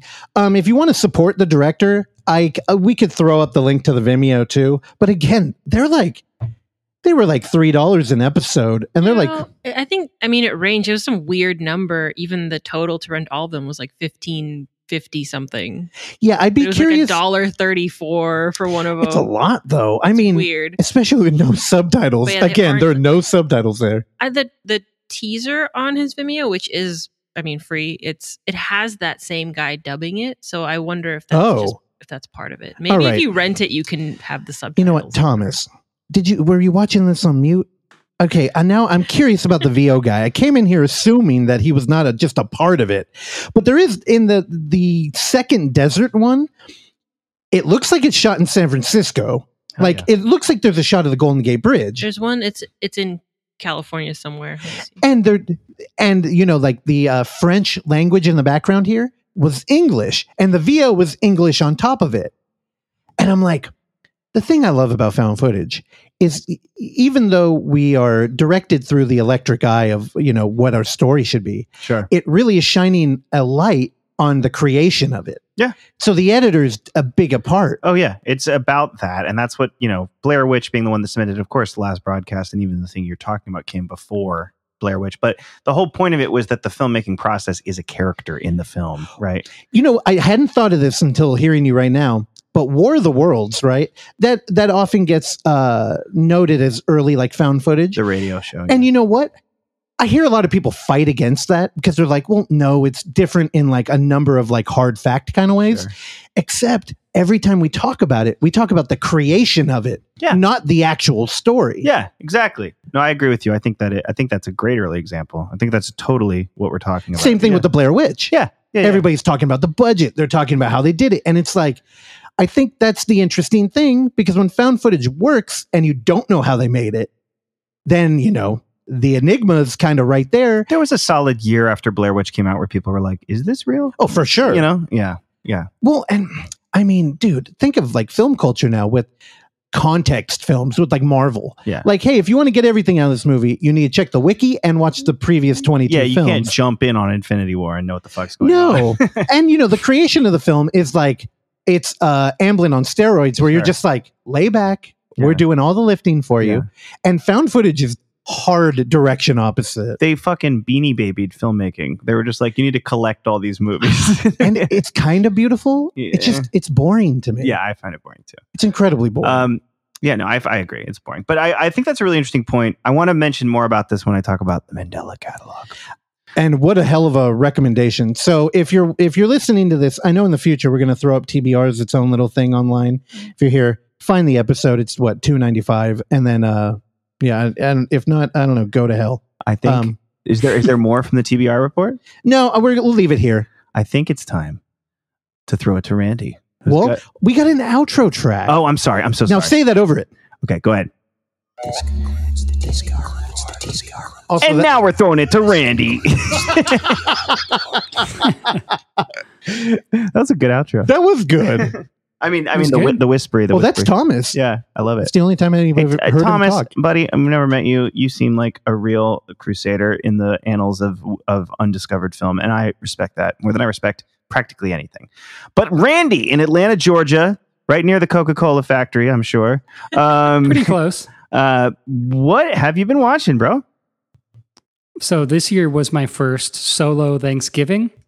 And, had the 4 days off this weekend. And instead of being productive like Nick has been and like David Lynch has been, I just decided to be lazy and watch a lot of movies. That is productive. That is productive. Watching movies is productive. It is in a sense, yeah. So I will go through... Sorry, I hit my mic. Oh, come on, man. I know. I'm working with a new setup, so I'm not used to it. Yeah, you're in the kitchen. We kind of skipped over you because we were having a highbrow discussion of art. Yeah, we were talking for too long. They categorized you as living in a prison cell, and I listened on last podcast. Your place looks nice, dude. It looks great. Thanks. You could bring a woman over there, and she wouldn't be freaked out. I could. It won't happen, but I could. She won't make it out, is what he meant to say. Also, Oksana pointed out you got some art on the wall. I put a poster up, yeah. I also do have art up on the wall. It's just not usually in the field of view. Now, but I put up a Portrait of Lady on Fire poster. Beautiful. Also, that poster... That shows a woman that you're trustworthy. Portrait of a Lady on Fire. Now, the thing is, I know we don't have a video component to show all this. Maybe we will. I apologize for the day we do. But Randy used to broadcast right in front of where that poster was, or is now. So I find it funny that you threw up art and then moved the location where you're filming. The thing is, I treated myself to a standing desk, so I'm now a standing podcaster again. You've been standing this whole time? Oh, yeah. Dude, I'm so sorry we talked so long. What that's some true IT dork shit, this guy's Randy. Building his thighs while I talk about the politics of Tolkien. It's possible I switch to a sitting position after I'm done talking. Oh, okay. Yeah, you sat down to take notes because we're fucking doing it over here. Yeah. This is a double period. Also, this wine is great. I'm glad. I'll refill it while Randy talks about his movie. So pass it over if you got an empty. Randy, what have you been watching? So Thanksgiving morning, I decided to check out this is going to be a segment on the show where I talk about an Abel Ferrara film. Oh, nice. He has a new film called Zeros and Ones with Ethan Hawke. This is Abel Ferrara's COVID movie that is very COVID heavy. There's a lot of masks in it, except for the plot isn't really it's not really like a COVID plot, but also not even sure I understood the movie. But I'll read the synopsis. I honestly didn't know he was still making movies. So this is... He is. I've liked a lot of his recent movies. This one, I didn't dislike it, but I didn't really understand what was happening in the movie. Ethan Hawke plays two characters. He plays the main character, then he plays that character's brother. Synopsis in IMDb says, an American soldier stationed in Rome, where the Vatican blew up, embarks on a hero's journey to uncover and defend against an unknown enemy threatening the entire world. Wow. I didn't really get too much of that in the movie. There is like some pretty CG explosions. There's a lot of very digital cinematography, and they're shooting in very low light, so they're really like pushing the lenses, so it's like really grainy and like really noisy. I don't know if they stole a lot of the shots. There's some actually like really good shots too, though, because he shoots everything in Rome now where he lives. So there's some really like cool shots of Rome, but there's also some shots that they just push the like digital photography so much that it's just like super noisy. Mm-hmm. I don't know. I didn't love it, but big fan of Ethan Hawke and big fan of Abel Ferrara, and I would love to see them work on something that's like maybe a little more fleshed out and not a COVID movie. It's interesting to see him still doing stuff, and we're looking at stills from it now. I see what you're talking about with the digital look. Yeah. What was that Tom Cruise movie that they shot at night and they just kept talking about how it looks like that to me. Yeah, I know what you're talking about. I'm blanking on the name. Long-haired older Ethan Hawke. Dude, he's kind of a... He's got some volume in those bangs. It looks good. I like it. He looks like an Abel Ferrara character, you know? He does kind of. Genuinely. Very cool. I don't know. Check it out. It's like a $6 rental on VOD and all that stuff. It's nice to hear you kind of sing the praises of Abel Ferrara, because I'm someone who's similarly kind of gone back and forth with him. I love Miss 45. I love King of New York. There was one of the most cheated I've ever felt by a movie, though, was an Abel Ferrara movie that I saw recently. I did a William Gibson double feature. Harry bought me Burning Chrome last Christmas. So this was actually within the last year. I don't know when I did it. But I read through Burning Chrome, which is a series of William Gibson cyberpunk short stories. Who's the king of cyberpunk? The king, the inventor, some say. And I'm a big William Gibson fan. And so I watched, he's famously hard to adapt to film.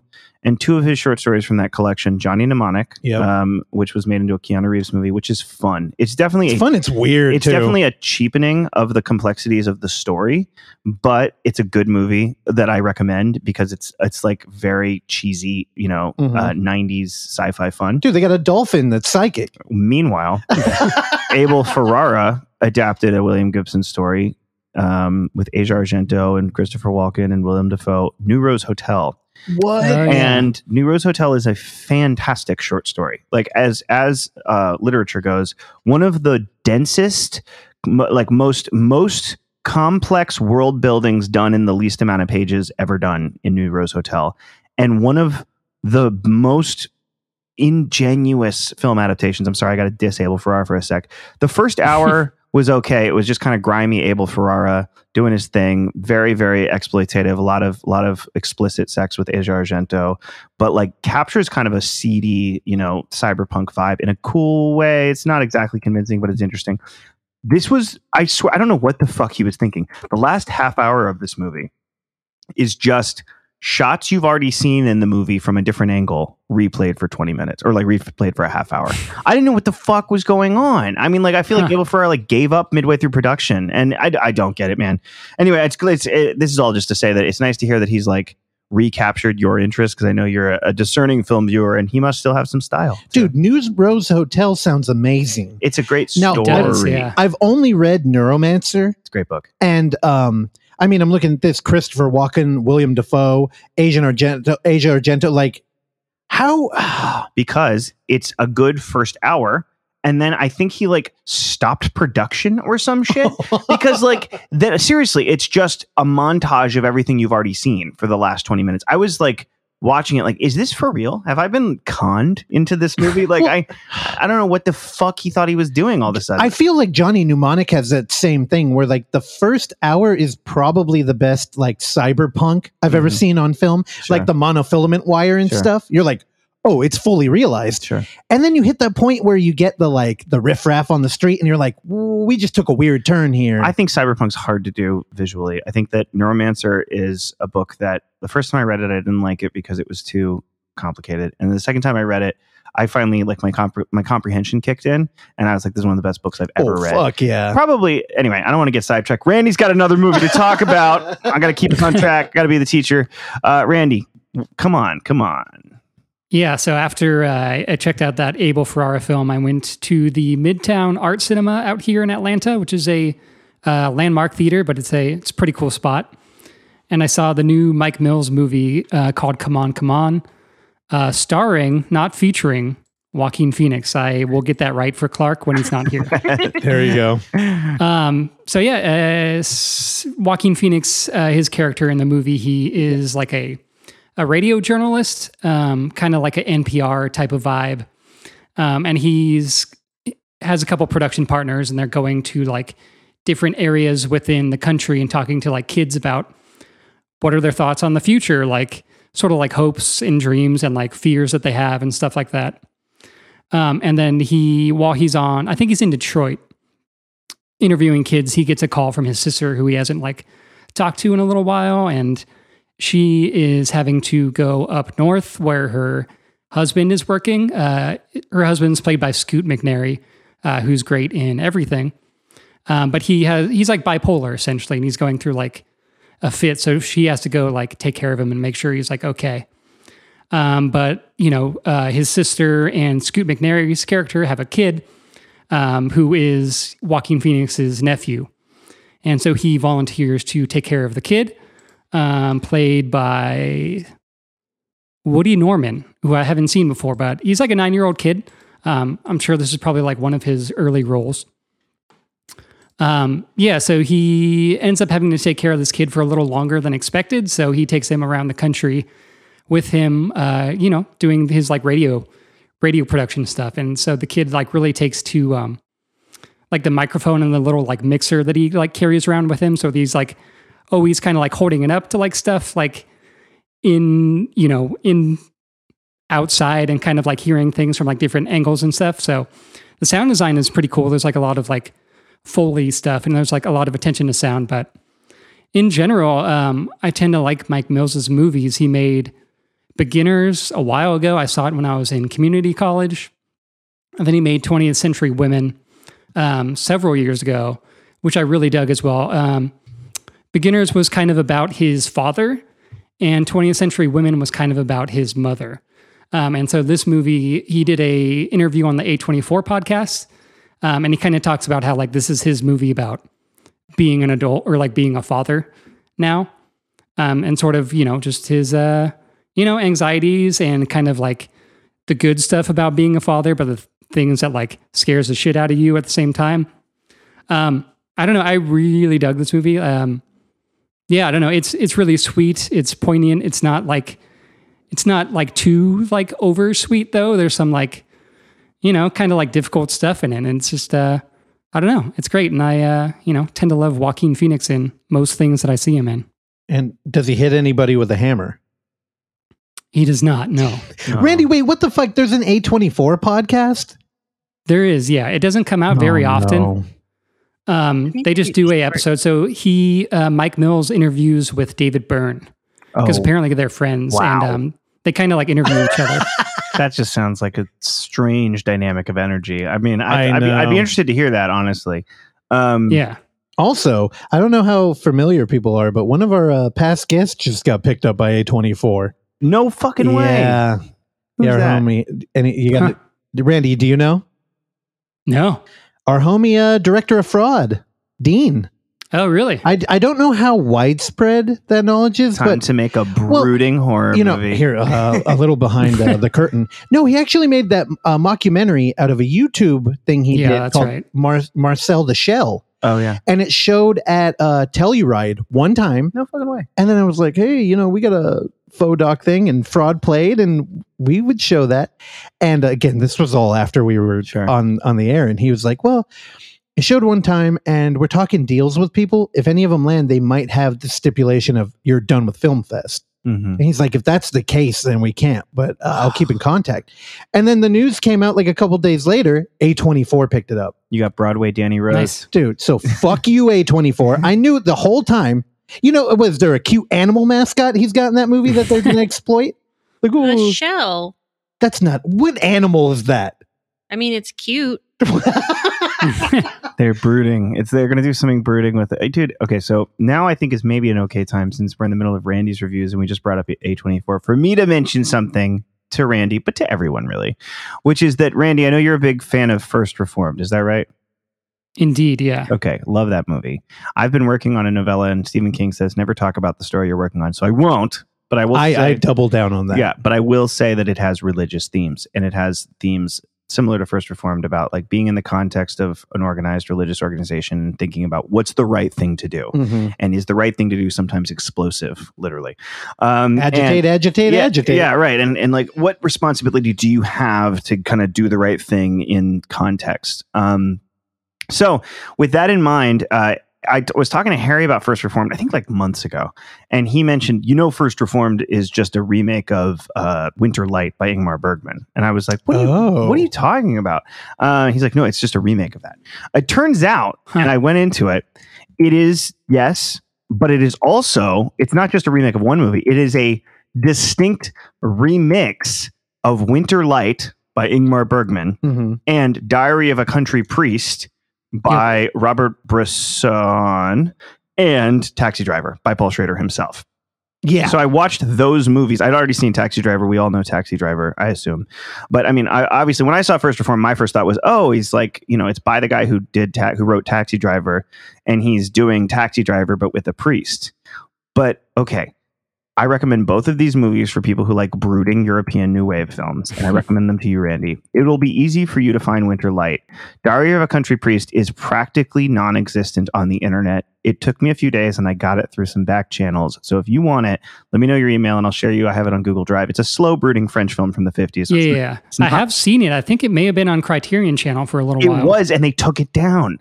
So I think I saw it before it left. Diary of a Country Priest is the whole aspect of First Reformed where he's writing a diary and he's getting more and more alcoholic and he's sick. How he's like throwing up blood and pissing blood. Yeah. So that's all the Diary of a Country Priest parts.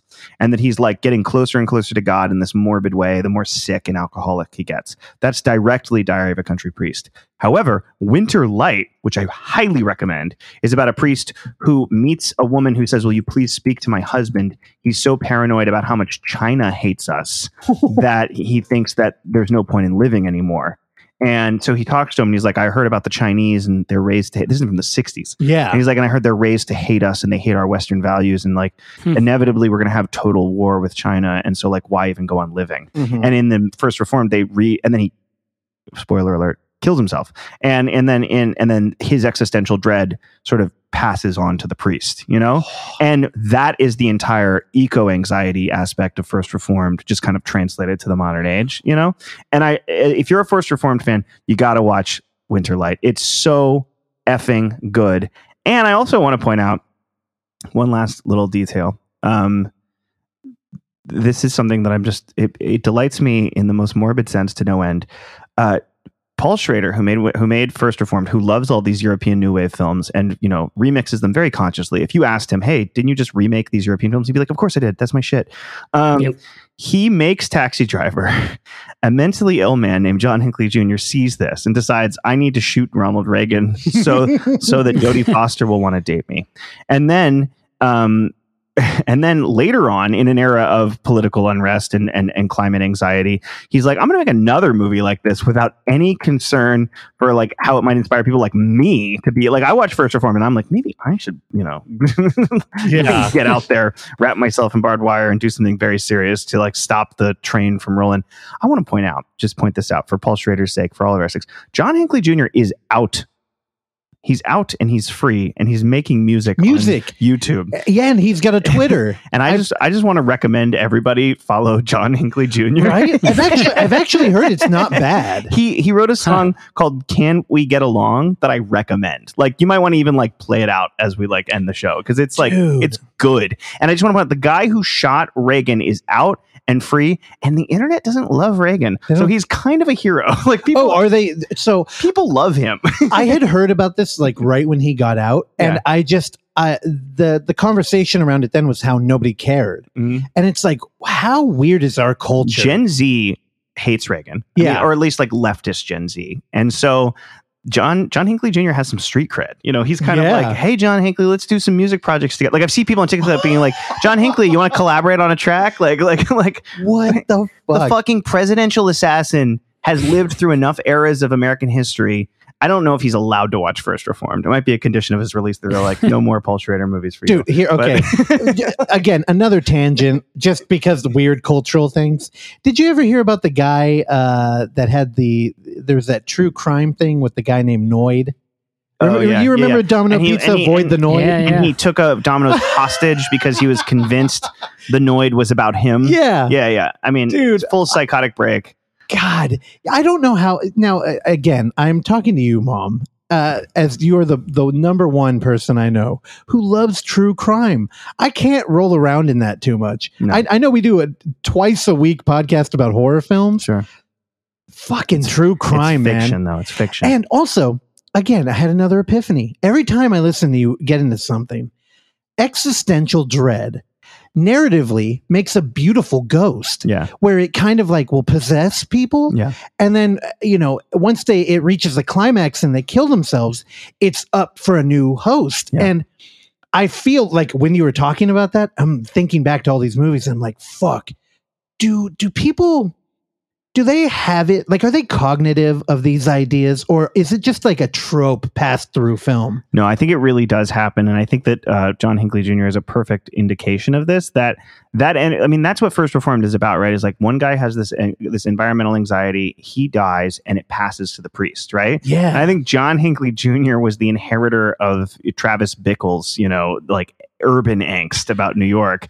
And then I know, not to get real morbid, and you're talking about true crime, but I know that I've known people who've died, who I've then taken on aspects of their personality in their absence, like genuinely, because I feel like almost I have to be the herald of like who they used to be. Yeah, like you're keeping the torch burning. Yeah, exactly. But like with First Reformed, now homie dies, right? And the conflict of religion, it's driven into him as this ghost, and he's starting to look at the environment now, and he's totally taken up by it. But you mentioned peeing blood, and it's almost like he's expelling the body of Christ. But it's also that he sees beyond himself, which is true Christianity. Yeah. Like, he lives among a bunch of Christian hypocrites who are like, listen, we're just a church. We're just having a good time. Stop being so worried about doing the right thing. We're major beneficiaries of horrible polluters, But then he's like, I'm going to die any day now. I'm a walking corpse. So like, how can I make my death and my life meaningful? And I think that last moment with Amanda Seyfried is him being like, maybe I could just be happy. Like, maybe that's the solution. Yeah, and pain and pleasure, he becomes a Cenobite. But for a hot second, he's like, maybe I go out in flames, which is interesting because, that is also, we see it as a white guy who's American, who's Christian, so it seems like close to home. Mm-hmm. That is the same narrative that everyone in radical Islam went through at one point in their life, where they were like, I need to be a blood avatar for my true faith. For sure. And it almost makes us sympathize with it, where it's like, you really believed in something, man. Yeah. Like, you believed in something enough to do that. So, but we sympathize with that, with the longing and purpose, not usually with the cause. Right. And Well, I'm down with the cause in First Reformed. I mean, I'm down with like, hey, I don't want to kill all these random people in the church, but like that polluter guy, if you want to take him out, like that. Well, I think you would look good in barbed wire too. Yeah, dude, yeah, you're right. He becomes a Cenobite. That's like he just leans into it. But also that is the other aspect of Christianity that he embraces.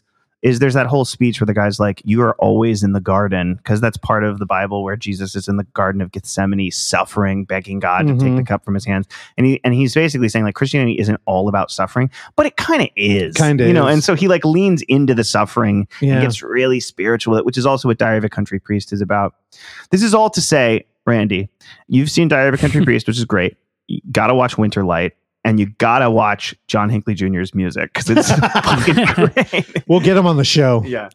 I think I own Winterlight actually, but I think I have like a Ingmar Bergman box set that I inherited from my cousin who was really into like art house shit back in the day. Until he grew up. Yeah, exactly. Then had a family, and I'm just the nerd just sitting in my house watching depressing movies by myself. Please take care of your mental health. So if you're feeling in a place where you're like really in the dark, don't watch Winterlight. But if you're feeling like you could wrestle with some heavy ideas, watch Winterlight maybe earlier in the day that you still have some sunlight left when it's over. Cup of coffee. Yeah, and then walk out into the Winterlight and remember that you're alive and that you don't need to, live in constant existential dread. It's a dangerous drug. But if you die, I will take on your dread. Yeah. I promise you that, Randy. Russ will inherit your existential dread. Yeah. It sounds about right. Yeah. I'm sorry, Randy, you had one more movie to review, right? I do, yeah. And just to wrap up, Come On, for those of you who know me or listen to the show and think of me as a very emotionless human being, I did cry during Come On. You did? Towards the end. Yeah. No. Oh, okay. Let's pump the brakes here. Cry, openly weep, or did you have a tear? Did your robot body squeeze out some oil? Were you making noise in the theater? Did people look at you? But I also don't make noise when I laugh either. That's true. That's true. I've seen it. You know how earlier you were talking about yellow face? No. The yellow face thing? Yeah. There was an inappropriate moment in Maps to the Stars that I will never let Randy live down, because me and him were there, and a very annoying young character who was being self-destructive was throwing around some words. Sure. And Randy laughed first, quietly, and then I laughed, except I realized I was alone on that journey. You just let me hang there, Randy. Thanks for that, dude. You have a big joyous laugh. And Randy's got the quiet laugh, but you can kind of hear it even on the podcast. You can hear it because a little bit. You hear it like go away from the mic. You hear the laugh. Yeah, I smile and some air releases from my body, and that's about it. I promise I'm not going to get a sidetrack with this, but I just want to say that I went to see 8th Grade at the Alamo back when it came out, the Bo Burnham movie, and in the scene, I was with my wife, and that movie, she said, most women say that it speaks so accurately to the young girl in middle school experience. And in the scene where she asks her dad, does it make you sad that I'm your daughter? And he starts giving her the speech about like, no, like you enrich my entire life. I'm going to cry right now. My wife started crying. Fucking dare you, dude. My wife started crying so audibly in this very quiet, touching scene that she was all you could hear in the theater. She was weeping. Just like I mean, that's a beautiful movie and a very emotional scene, but it's a very quiet scene, and so we're near the front, and all you can hear is my wife just heaving with and then Harry walked up and said, "Excuse me, there's no crying in the theater." You're allowed to react to the film. You're allowed to interact with the film. Just like I don't mind people in a horror movie going like, "Don't go in there." Like that's funny. I like that. But anyway, so Randy was doing the quiet cry and come on, is what you're saying. Yeah, there was probably 3 or 4 visible tears. Wow. And that was about it. That's 4 more than you've ever had. That's true. It was it was up there for sure. Yeah. What the fuck? I think that's great, man. I think that's great. You got to feel it, It's progress, man. Don't let toxic masculinity stop you from feeling things, Like get into your vibes. True. And as somebody who really I believe that is the proper application of toxic masculinity. Oh, it's not crying. Where it's like an ideal. Yeah, it's kind of like a repression of emotions. Sure. And you know where I did it, where I really exercised that fucking poisonous id. What? Was in White God. Oh, White God I fought it. I couldn't win that fight though. White God got me. No, it was Oh, the Florida Project. Oh yeah. Dude, man, I was trying to fight that movie. You cried in Florida Project? Dude, it's beautiful. I'm going to cry now. Fucking not cry in Florida Project. I love that movie. Me too. By the way, since you brought it up, another A24 movie. People often ask me what's my like teaching persona, like not where I currently work, but at the school I used to work at. What's my teaching persona? Are you strict? Are you hardworking? Are you not? Willem Dafoe in that movie? That's me as a teacher. Like exactly, where it's like I'm here for you, but also quit your bullshit. You know, like that. Willem Dafoe as the hotel manager in that movie is my exact teacher persona, like perfectly displayed. Now, Randy, I promise I won't go too far into this, but how do y'all feel about Red Rocket? I don't know Red Rocket. Okay, I'm down. It's the, do you know Dirt Nasty? No. Simon Rex? Yeah. He's starring in an A24 film. Oh my god! Directed by Sean Baker. No fucking way. Dude, I'm getting goosebumps. I'm excited because Dirt Nasty's a natural performer. He's love great. Him. I love Dirt Nasty. And then, now if people are like, who's Dirt Nasty? He was in the sensational rap group 3 Loco from the Bay Area. Yeah, but also the, what are they called? The Dyslexic Speed Readers. Yep. And Mickey Avalon. And he was a huge hit in Scary Movie 5. Yeah. And I believe 4. Yeah. He's I like him a lot. I'm really looking forward to Sean Baker. And I mean this no irony. Started his career as a porn star who only did masturbation videos. Yep. And then became a white rapper who really like highlighted the fact that he was like way before Lil Dicky, who I don't like. Yep. He was like the I'm the white rapper. He would do songs like Baby Dick, Itty Bitty Baby Dick. Like he did what's that one? Drugs all the time. Drugs on my mind. Like Dirt Nasty. It was like very 80s. He's exactly what he sounds like. He's Dirt Nasty white boy. Like now, I'm going to stop you there because Little Dicky is Randy's favorite rapper. I liked Lil Dicky until that Earth song came out, and then I was like, this guy's trash. I don't actually listen to his music, but I love his FX series, Dave. I didn't watch it out of spite for the Good, thank you. See, I didn't even know who he was until I watched the show. He had a few like okay songs. He had an early one that was called Ex-Boyfriend that was genuinely funny and also like good rhyming. And he's a good rapper, I guess. But then he did, first of all, that Freaky Friday music video with Chris Brown. And I was like, everyone's canceled but Chris Brown. How did that happen? And then he like his sense of humor wasn't the best in his music.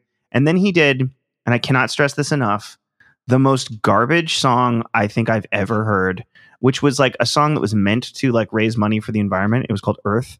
Don't look it up. Do yourself a favor and don't watch it. It'll get stuck in your head forever. It is such unbelievable trash that it's one of those things where it wasn't like, oh, he was good and he fell off. It was one of those things where it was so bad that it made me retroactively hate everything he'd done. You know, when something's that bad, you know, where you're like, oh, you were always trash. You rethink the whole catalog. I have to rethink everything because only someone who's always been trash could produce something this trash, you know? And I've heard Dave is an okay show on FX in the tradition of Atlanta and Louis. And, you know, I'm just kind of like that, you know, Atlanta season 3 has been in production for like 5 years. Louis off the spotlight. And so I'm kind of like, you know, yeah, it's probably a good show. You're probably right, Randy. I'm just not going to watch it. Now to end this tangent, actually it's not, it's a deeper tangent. I tricked y'all.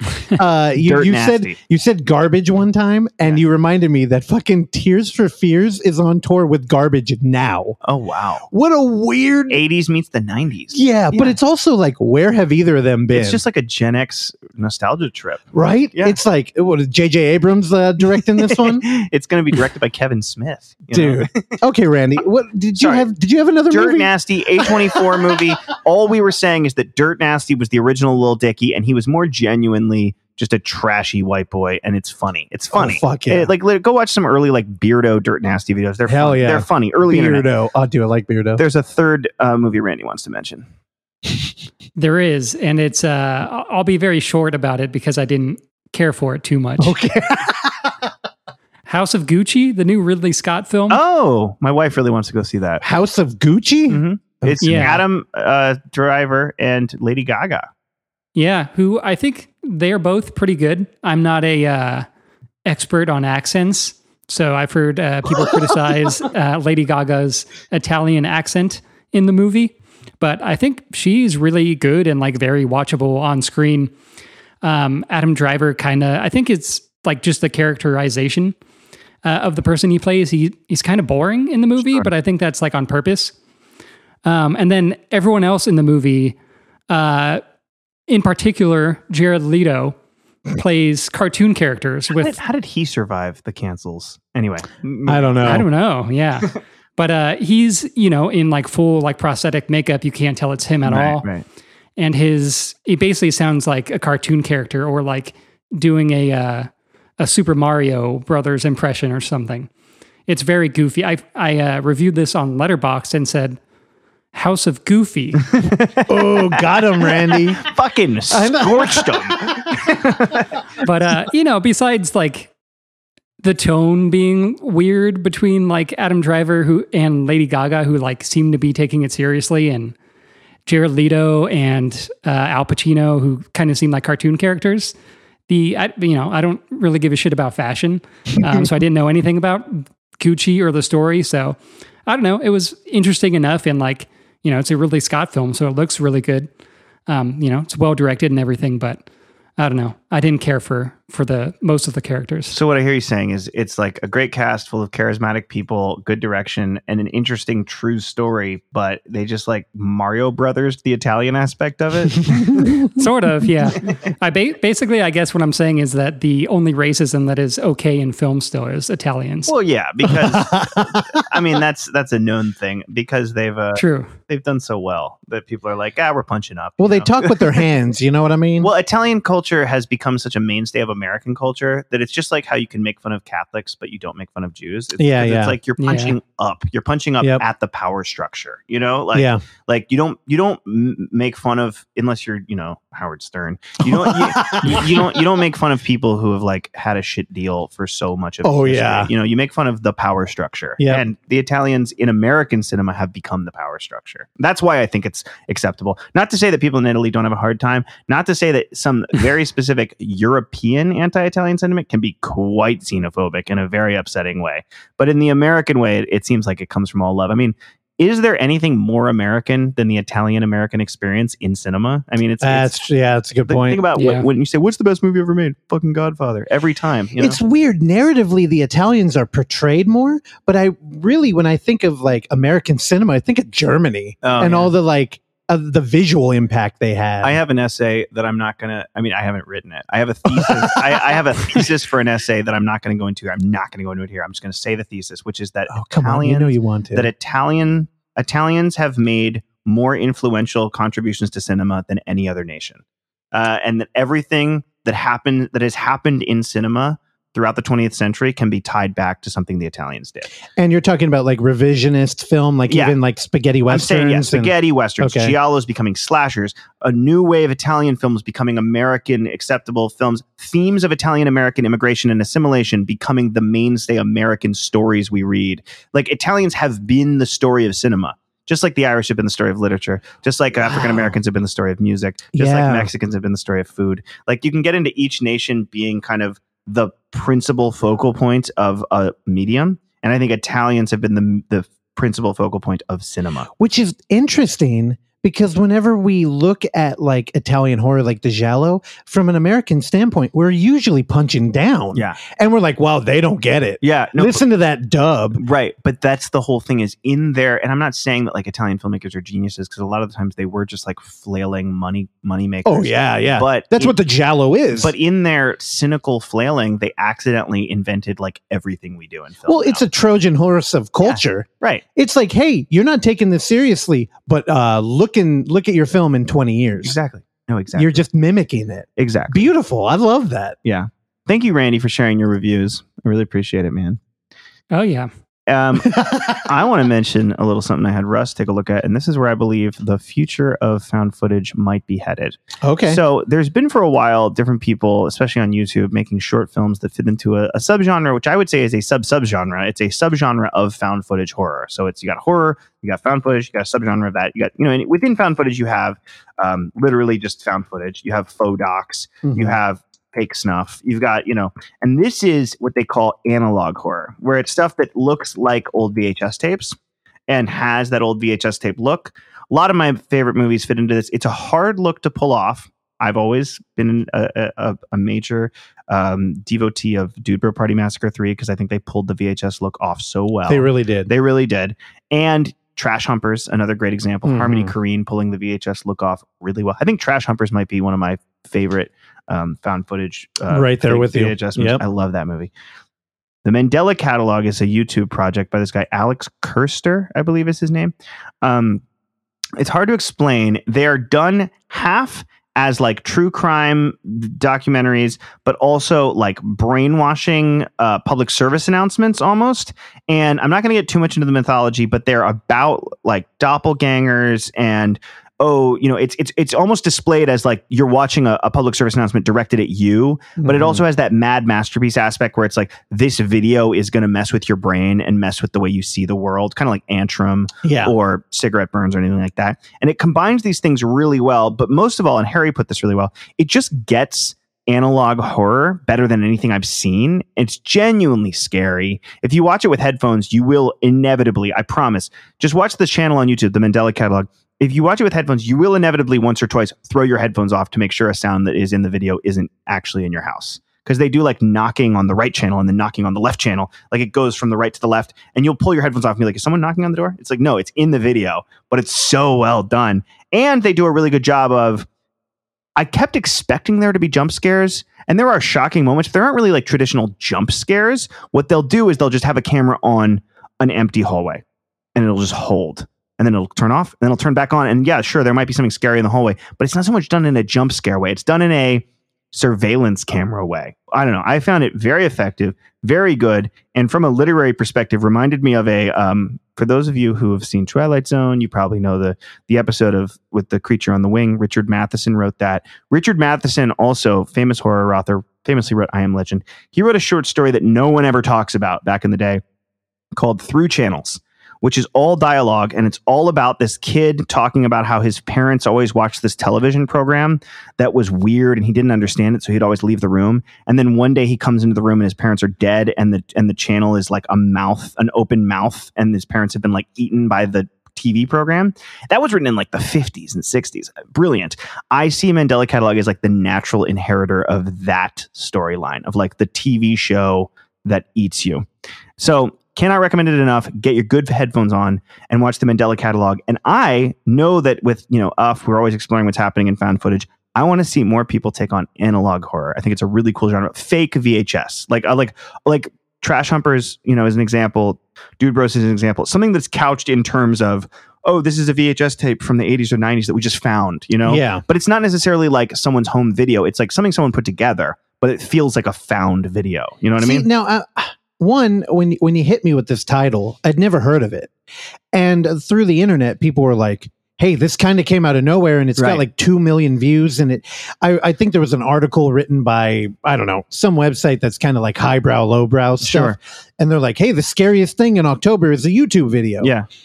And when I watch it, this reminds me a lot of the Forbidden Files, where you're given... It does. It's interesting that you talk about like early film where the fear is TV. Yeah. Because I think what they're articulating is kind of propaganda has gotten so good that you're just sitting there and it's overwhelming. You're just consuming whatever. And you don't know your change until the TV eats you. Yeah. And in here, it really plays like a creepypasta to me. Yeah, it does. And what I mean by that is they give you an avenue of fear. And the real fear comes when you realize that the direction they're giving you, which is supposed to be how to get out, there is no solution, though. There's no escape. And one of my favorite things is like, so there's a doppelganger PSA. Yeah. And they're like, hey, if you see them, don't engage them. Yeah. But if you do, you can kill them. Yeah. But we don't recommend it. And it's like, wait, you can kill them. And then it's kind of talking about like hide. But if they get in there, whatever. And then also it's too late. Yeah. Don't call 911 because wait until 5 minutes. And you're like, what the fuck is this direction? And then a lot of it is like, did you ever watch 1976? Was that 19? Yeah, the Spanish language one. Yeah. So we did that at Altair. Altair. Yeah. We did that in of 24 Hour, and it had a very similar idea where, there's this horror. And we have the fear, but we don't know how to deal with it. Yeah. And there's that shared moment where there's a hallway that's just dark. Yeah. And one of the beautiful things about found footage is because the camera's in world, the craft kind of melts away, and there's no cutting. We're lingering, and with an overactive mind like we have, you just sit there and you're running through all the things that might show up in this hallway. And now we watched it on our TV with the YouTube app, and I remember we were sitting in bed doing it, and I'm like, this is the wrong way. Yeah. And I don't think the right way to watch it would be in the theater either. And I think you nailed it. You got to have headphones on. Good headphones. And you have to have a relationship with the technology. Yeah. Which I think is why it's analog. Because the relationship with the VHS tape is so personal. Yeah. Your version of this movie is going to have magnetic waves based on how you've been watching it. Yeah. So if you keep pausing to watch the boobs, it's going to distort. Yeah. And it's such a personal interaction. I think this could play it off, though. I really do. No, it could. Yeah. And again, at the end of the day, our programming is all about the ideas. And I want to have this conversation about how we digest visual film. Sure. And the analog thing is so personal, though. And this is like a fear I have, where the theater experience will kind of start to shed way to VR. Yeah. Or something where it's not even like a shared community experience, where it's like a one-on-one, and then you turn around and have like a forum debate. Yeah. I don't want that. No, I don't want that either. I like film as just you're the receiver. And I think that the Mandela Catalogue makes a really good horror out of you being a participant and a receiver without it being super interactive. I like interactive ideas, or what do they call alternative world shit. I've fallen down. It's an ARG, dude. I've fallen. Yeah. Is that the alternative term? Reality game? Right. I have fallen down the rabbit hole on some TikTok channels that do it. Like where did the sky go? Or really? Wait. They have TikToks like that? Yeah. The Backrooms. Have you heard of the whole Backrooms thing? I've heard of Backroom. Yeah, which is fun. It's so fun. Because it's just all these internet nerds creating this vast fanfic of alternative reality shit. But the Mandela Catalogue, it's simple, it's straightforward, it's doppelgangers, which I also just wanted to comment on one thing you said, which is we think about an empty hallway like in Altair, like in Mandela Catalogue. I don't think the horror is just imagining what could be there. I think the horror is also nothing is there. And it's this sort of cosmic pessimism of of comprehending true emptiness, which even goes back to the origins of horror. The last few shots of Halloween are just empty spaces, or The Thing, or emptiness is terrifying. Literally nothing being there is terrifying. Well, I think that's where the breeding ground for conspiracy theories come from. Yeah, because we're our society as people is all about law and rules. Sure. And then you have chaotic things happen within them, and the systems have to adjust. Yeah. And it's really hard to think about just what I said. Bad things happen, we have to figure it out. Yeah. And it's much easier to be the reptilians did that. And we're connecting these dots that fall back into law. Yeah. Nothing is coincident or accident. Right. Everything is by design. I completely I think you're getting exactly what I wanted you to get out of this. And I'm really glad you watched it. And I really want Randy, go watch the Mandela Catalogue. It's 15 minutes. It's 15 minutes. Yeah. Can you make, Oxana, I know we're terrible at this. Can you make a note? We'll throw that up on Twitter. Yeah. I'm sure people who are into this have probably seen it already, but I think there's something there for a casual, it's fucking 15 minutes. You're right. It's so great. And I think I'm not going to be a Luddite about the internet, and I think that a lot of cool stuff comes out of YouTube. Oh, you can't fight that. And TikTok, and like cool horror still happens there. I follow another TikToker called Lights Are Off, and he's just kind of a guy who's a budding CGI special effects guy. Okay. And all he does is do 30-second clips of CGI horror. And I just love seeing people kind of do their, what do you call it? Their demo reel on TikTok and shit, you know why that scares me? Why? It's the attention span. And I think, we're talking about people on their phones in a theater. And I don't think it's because they don't have the attention span. I actually think our brains are more geared up for more, quick, fast, right? We need to speed the song up. Sure. And I think TikTok has more interaction than YouTube now. Yeah. Stream time. It's just a better app. I'm sorry. But think of the format. And on TikTok, you got 30-second videos? It can go from 15 seconds to 3 minutes. Okay. But on YouTube, I mean, I've seen videos of a static shot of a hallway that are 3.5 hours long. I'm going to have you pull up my favorite 10-hour YouTube video a little later on. Not right now. There we go. Okay. Yeah. We got the time. We can watch it. We're not going to watch 10 hours. But genuinely, I think that people are too cynical because I think we have differentiated attention spans. That might not be the word I'm looking for. But what I mean is that I will scroll on TikTok for a while and then I will go listen to a podcast like this, which is like 3 hours long. When you read. Yeah, and I read, which takes an hour for people think I read fast. I don't. I just read a lot. And it takes forever.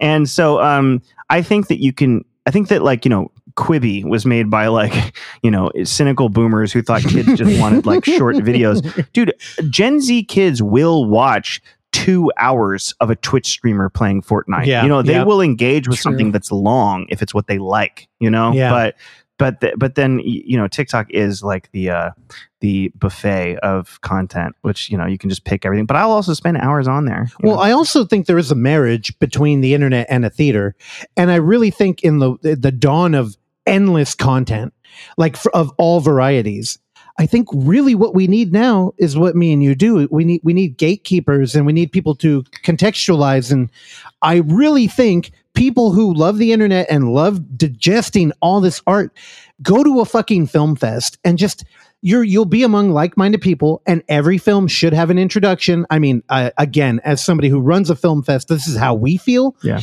I know a lot of them don't. But I really think that is the value here. We need to gaslight, gatekeep, girl boss our way to understand. No, I like the way Red Letter Media put it in his Picard video, where I'm not trying to be a gatekeeper. I'm trying to be a keymaster. I'm trying to welcome you into this thing, not say you don't get to be a part of this. But if you want to, it's like, you like this aspect of it. Okay, I'm not going to tell you your opinion's wrong, but have you seen this? I'm used to dealing with teenagers, or at this point, 11-year-olds or some of the people I know. They will be into a thing. And I really try to resist the urge to be like, that's not the vibe. Dude, it's hard. It's hard. But you got to say, if you like that, you might actually like this better, and kind of guide them to the origin. If you say you're stupid for liking that, my thing's better because it's older, it's immediately unattractive, and so it's so key mastering instead of gatekeeping means like a lot of kids will wear Sublime shirts. They don't know who Sublime is, and I'll be like, do you know? God. So I won't be like, you idiot. I'll be like, hey, you know that on your shirt, that's a band. Have you ever heard any of their music? How many joints you smoke? Yeah. And then I blast, smoke 2 joints for the 11-year-olds. No, I play Bad Fish or something a little more palatable. Yeah. But introduce them to the fact that the thing that you're participating in has a cultural context, and do it in a welcoming way. Then you can bring people into a better cultural understanding. And the truth is that most young people are fascinated with stuff from our generation. Oh, yeah. As long as we're not too annoying about it. Well, and you can have a dialogue with them. Yeah. If you're talking past your audience, who the fuck are you in favor of? I really try to resist the urge as I get older to say that the stuff young people like is stupid. Yeah. And some of it What's wrong? Some of it is, it's hard for me to see any value in Jake and Logan Paul. It's hard for me to see any value in... I'm not a big fan of Twitch streaming. I see why it's appealing. Yeah. But it's hard for me to get into it. And it's hard for me to see any value in Lil Dicky's Earth music video. And kids will sing that shit. But I do also think kids, dude, check out my phone. I'm going to describe what I'm doing because I know this is a podcast. My phone has a Durer sketch in the background, but when I press my thumb to it, it is a live video, which will then show my vaccine card. You see that? Just slides in. An 11-year-old showed me how to do that. Okay. I didn't know how to do that without an 11-year-old showing me how. Wait, does that work? If you have the Hey, can we see your vaccine, sir? I just press my phone and it slides. Oh, Randy, do you do this too? I don't, but one of my buddies out here works at a venue, and most people don't have their actual card on them, but they just show a picture or a video. But I can just slide it in from my phone background. How are people not just counterfeiting that shit then? Oh, come on. They might be. Why would you just... come on. Maybe in Atlanta. Well, here's the thing. I've heard of a website where you can go on there and you get a QR code, and it's oh, here's all my information. I have that too. That was literally just a picture of hey, look. It has my name on it. Yeah. I got my papers in my wallet. I pull them out. The point is that I learn. This sounds so cheesy. Actually, wait. I was supposed to keep up the ruse that I never got one. Right? This sounds so. What am I doing here with your unvaccinated? Well, if I'm not the radical right one, it's got to be Randy, and we don't want to know what's in his you closet. gotta have. Yeah, Randy. I've never pictured Randy as radical right. I have the haircut though. No, like radical, like, hang 10 radical. Oh, I get what you're saying. The tubular, right. This is all to say that like there's a lot of good stuff coming out of the young, and I'm not Gary Vaynerchuk on NFTs or anything like that, but I do think you want to watch what young people are doing for genre shit. Let's get to the end of this review section. Wait, didn't you have like a whole book segment? I'm going to do that. But why don't you, because I got to take a bathroom break, why don't you talk about The Feast while I hit the bathroom, and then I have something to say about The Feast. I'll talk about something. When you come back, I'll talk about The Feast. Okay, talk about something. I'll be right there. Now, again, it's been a busy week. I haven't been working on like a thesis or like a book of poetry or a novella series. What are you doing then? Right. Well, what I was doing, hanging out with family. Having a great time. Actually, nice. I don't know if one of those statements is true. Anyway, 2 days ago? How long? When did we go over your parents' house? Friday. Yeah, 2 days ago. Friday, we hung out with Oksana's parents. It was great. We just had a small dinner. We hung out. I talked to her dad about like kettlebell workouts and just weightlifting. I didn't realize he was such a big like arm wrestling fan, and like he watches a lot of strongman competitions. It was great. Yeah, he knew who that one arm wrestler guy was. He knew a surprising amount of names, and then proceeded to tell me how he used to like work out with the 75-pound kettlebell. So I have goals now. Yeah. He's an authentic Russian badass. So I wasn't trying to, he's got knuckles that looks like he's beaten people. Anyway. He used to be a boxer in the Soviet Union. Yeah. And a firefighter and everything. Great. Let me try and live up to that image. Anyway, while we were there, they were talking about how there are no good movies anymore. And I'm, deep down, I'm like, I want to fight this. But my parents don't watch a lot. I know. My mom wants everything with a happy ending. She won't watch any sad movies. So they were talking about the last good movie they watched, which was the Focus, starring Margot Robbie and Will Smith. And they're like, hey, do you guys want to watch it? And I was like, you know what? To watch it again with you. Let's fucking do it. Yeah, they want to watch it again. And I'm like, I say it all the time on the show. If you want to watch some weird shit, or if you want to watch something you think I'm going to fucking hate, the way you get me to do it is be excited about it. Like, tell me like, hey man, I want to show you something. And if it's some weird Twitch streamer that Nick would shoot himself over, you know what? I'll sit right next to you. I'll have popcorn. I'll enjoy it, or I'll try. I can get into it. It's not for me because I'm not much of a gamer, but Yeah, I get it. I had to give up games too. Part of being a creator is you just got to stop living in other people's worlds and developing your own. I feel like you can choose between a book reading habit or a video gaming habit. Yeah, you can't do both. They take up the same amount of time in the same part of your brain. And so we watched Focus. Are you familiar with this film? No. Of course, because you like art.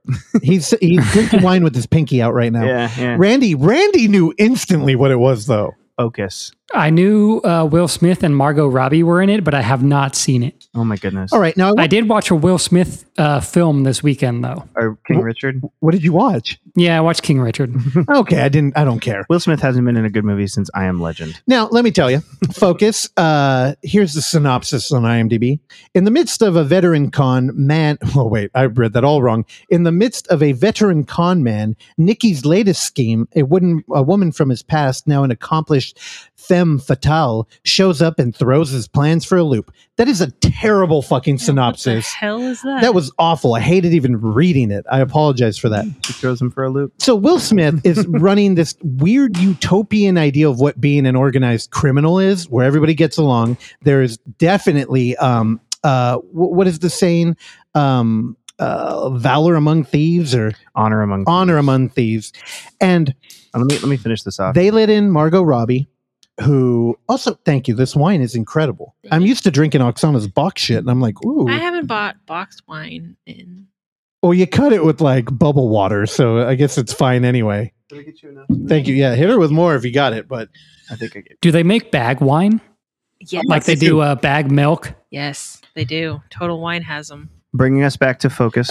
Yeah, Randy, Focus, dude. On Focus. Now, this film, I don't know how much I want to talk about it. So Margot Robbie tries to pull a quick one on Will Smith, and she brings him up to her hotel room, and her husband kicks open the door, and he's not fazed by it, and he's like, I could smell this scheme a mile away. This is typical cool guy cinema. Classic hustle. Right.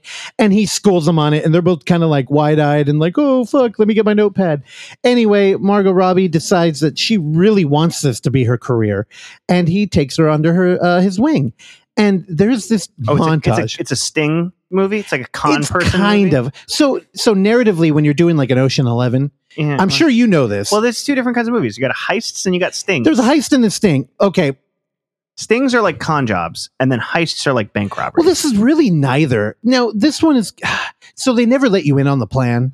And, you know, like narratively, if they tell you what if there's a scene where a bunch of people are around a table and they're talking through it, sure.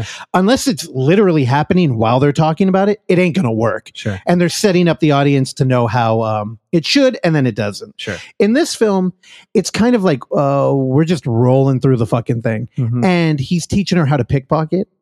Now, if you're watching a film and your lead is a piano player, they're a pianist, and they don't show the hands, you know how distracting and weird that is? Yeah. This movie, Will Smith is engaged in, you know how in a bad action... I shouldn't say that. I shouldn't editorialize like that. You know how in action movies when there's a romance and it happens in the middle of a fight scene? Mm-hmm. And they're kind of like love throwing each other against the wall. Mm-hmm. Well, in this one, they're pickpocketing each other in a romantic way. It's very flirtatious. Mr. and Mrs. Smith. Except it all happens off camera because they can't actually do it. So he'll be like, oh, yeah, here's your card. Oh, it's weird how the numbers are right. And she's like, oh, give that back. And he's like, oh, you'll need your purse to put it in, right? And she's like, how did you do that? I didn't even feel it come off my shoulder. And it's cute. In a Hitchcock notorious kind of Truffaut put it best when he's like Cary Grant and Ingrid Bergman, you know, they're just like in love in that movie. And all the movie is really a menage a trois with the audience. That's what we're doing here with Margot Robbie and Will Smith. If you like either of them, you're in bed with them. Don't get me wrong. I would pay to see them have sex, but I think we'll watch Focus. It like explicitly? No. I mean, there's a lot of like heavy emotional making out. Sure. But I mean, it's a subgenre you're describing. There's Dirty Rotten Scoundrels is what immediately comes to mind, which is a hilarious like con person. No idea. Menage a trois, a movie about like con people conning each other constantly in like a flirtatious way. And it's like, is the love real? Yeah, well, it's a comedy. So it's like, it's all like kind of silly. This one is too. Yeah. And then there's a great, I think it was even like a TV movie from the 80s, incredibly underrated, called House of Games. That if you can find it, which is about like a woman takes in with some con men who like teach her how to do things, and it's like who's got the greatest con, you know, who can out-con the con okay people. There's also, of course, the Argentinian film Nine Queens, which is a really great version of this as well. What the fuck? Yeah, you are a fucking library of movies. This is a whole subgenre, the con, and then there's The Brothers Bloom, which is Rian Johnson's second movie. Okay, after well Brick. now I'd be interested in you watching it because I didn't really have like a palate for it. Yeah, and I'm watching it, and the only thing I walked away from was I know Hitchcock's like kind of like crime films, and To Catch a Thief kind of seems like might be this one. Man, I'm not a fan of To Catch a Thief, but like to stay with Notorious because narratively they kind of work. Sure.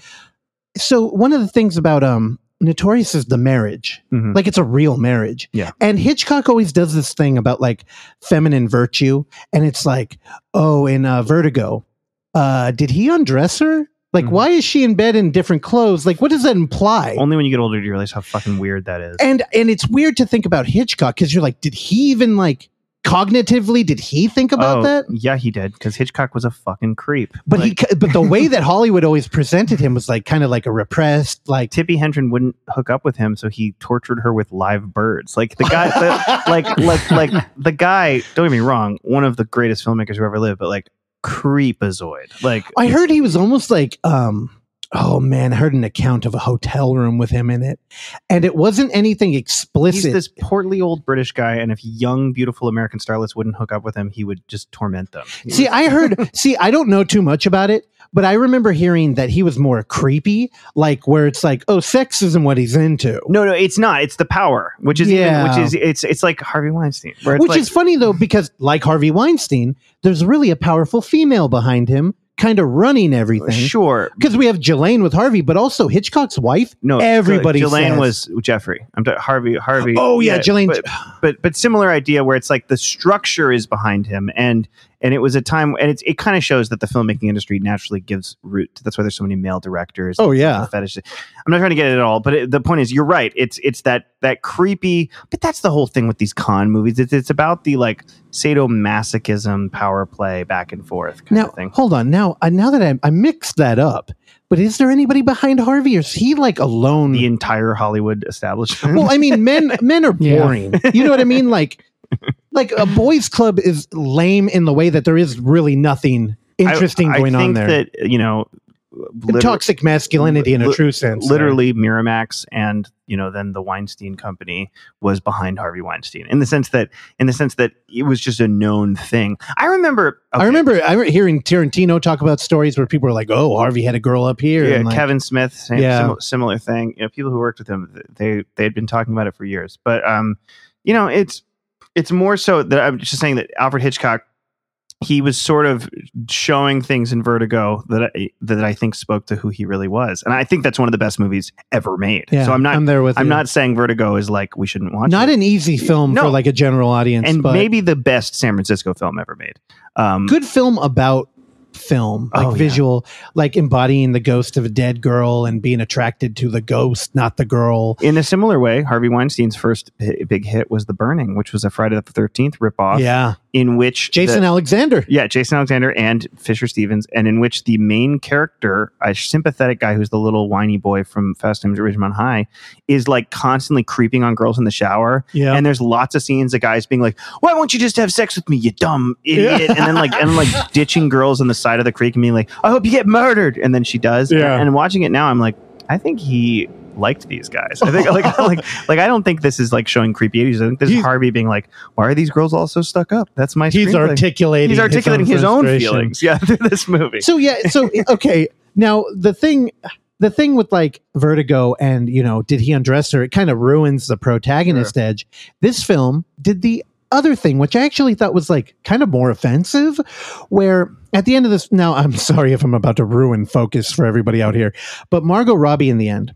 So they do a Chekhov's kill your partner in this movie. Sure. And he talks about the only thing you can do when you're found out, you die with the lie or you kill your partner. Sure. And if you kill your partner, that's how they know that the lie is real. Yeah. So of course they end up in a situation. Now, I'm not saying that this film is poorly executed. I didn't see it coming. It's a very easy watch. But, you know, they end up tied to a chair, Margot Robbie and Will Smith. And it looks like Will Smith is going to turn on her. And it's effective.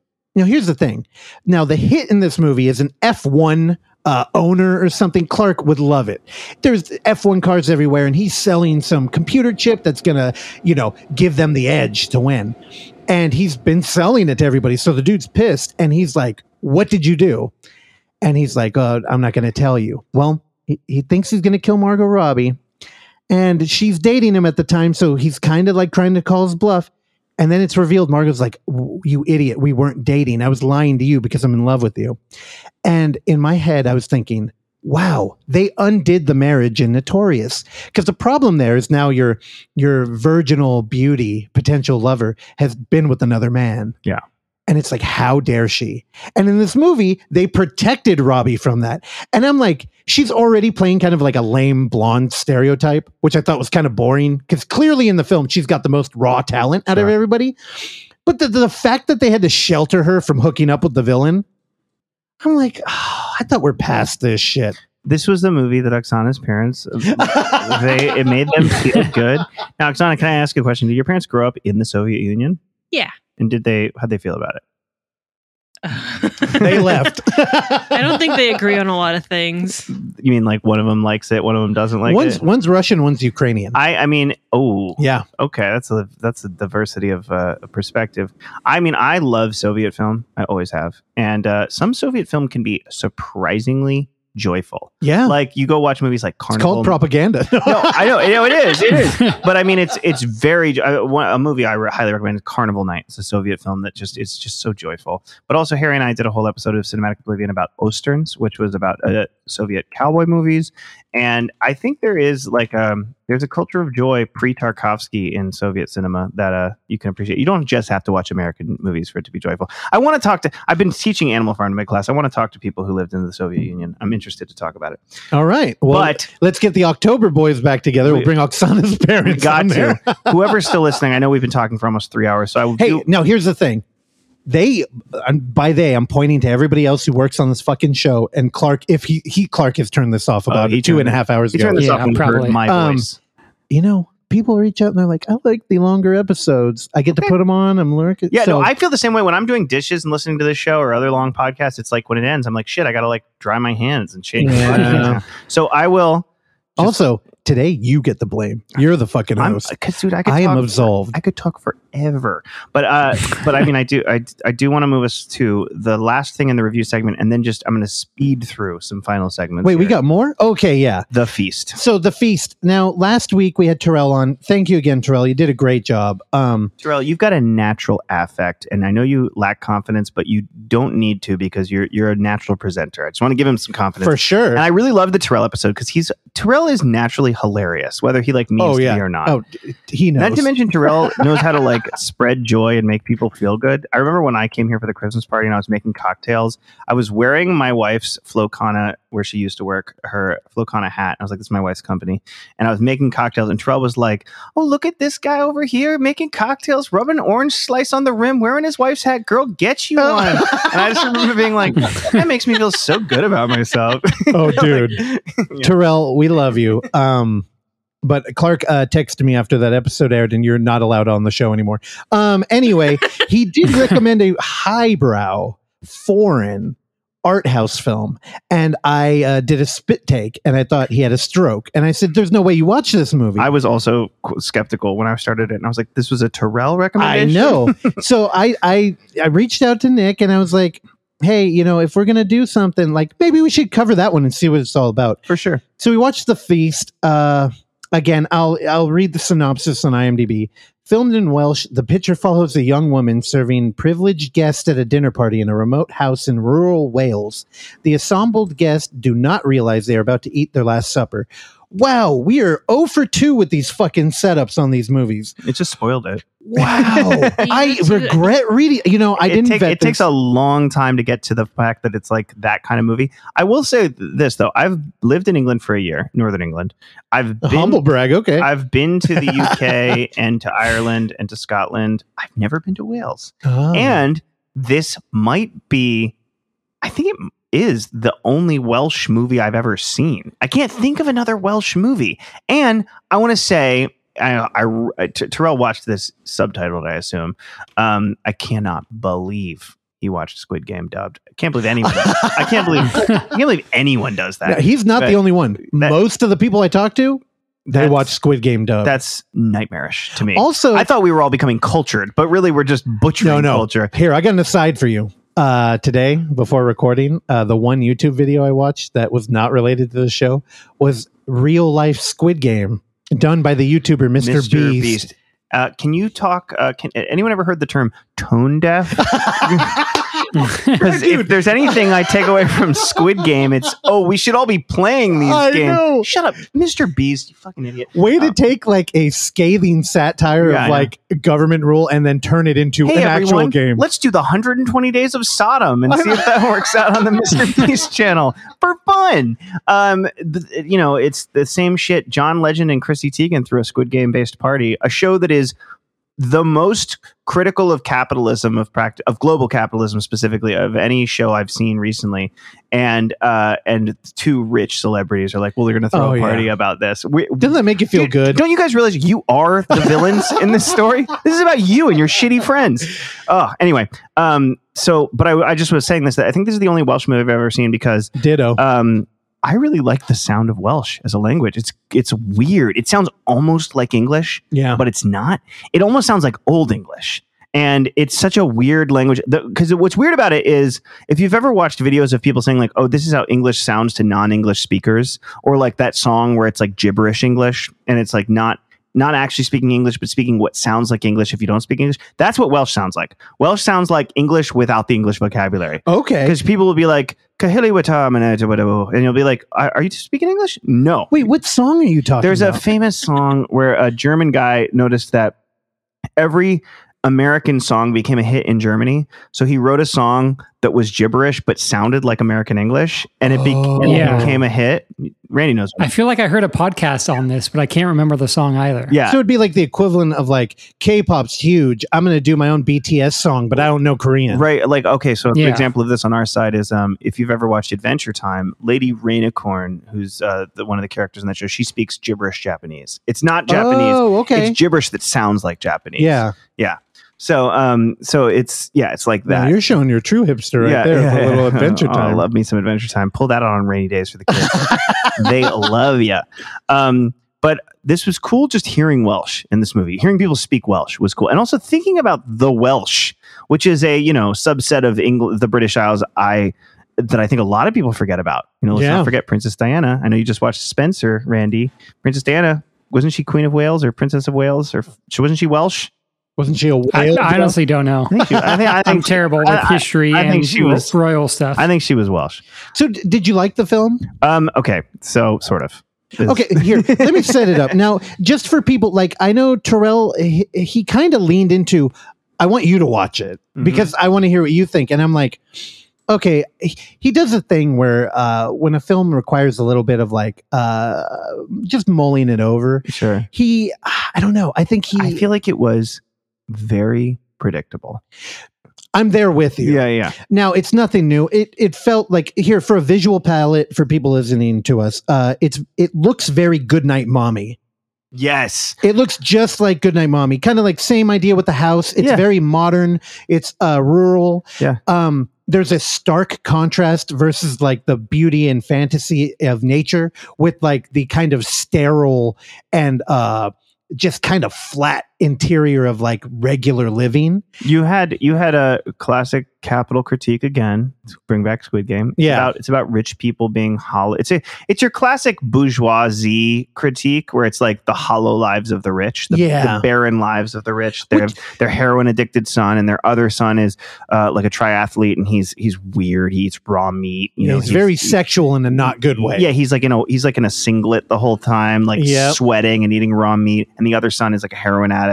Well, one's self-important, the other is self-destructive. Right. But they're both the results of bourgeoisie culture of the British Isles. For sure. Yeah. Like a lot of parental neglect. The dad is a politician who fetishizes murdering rabbits over and over again. Yeah. And I think that it fits neatly into a genre I've actually been exploring again recently. There's a we've talked about like subgenres that we inaugurate ourselves.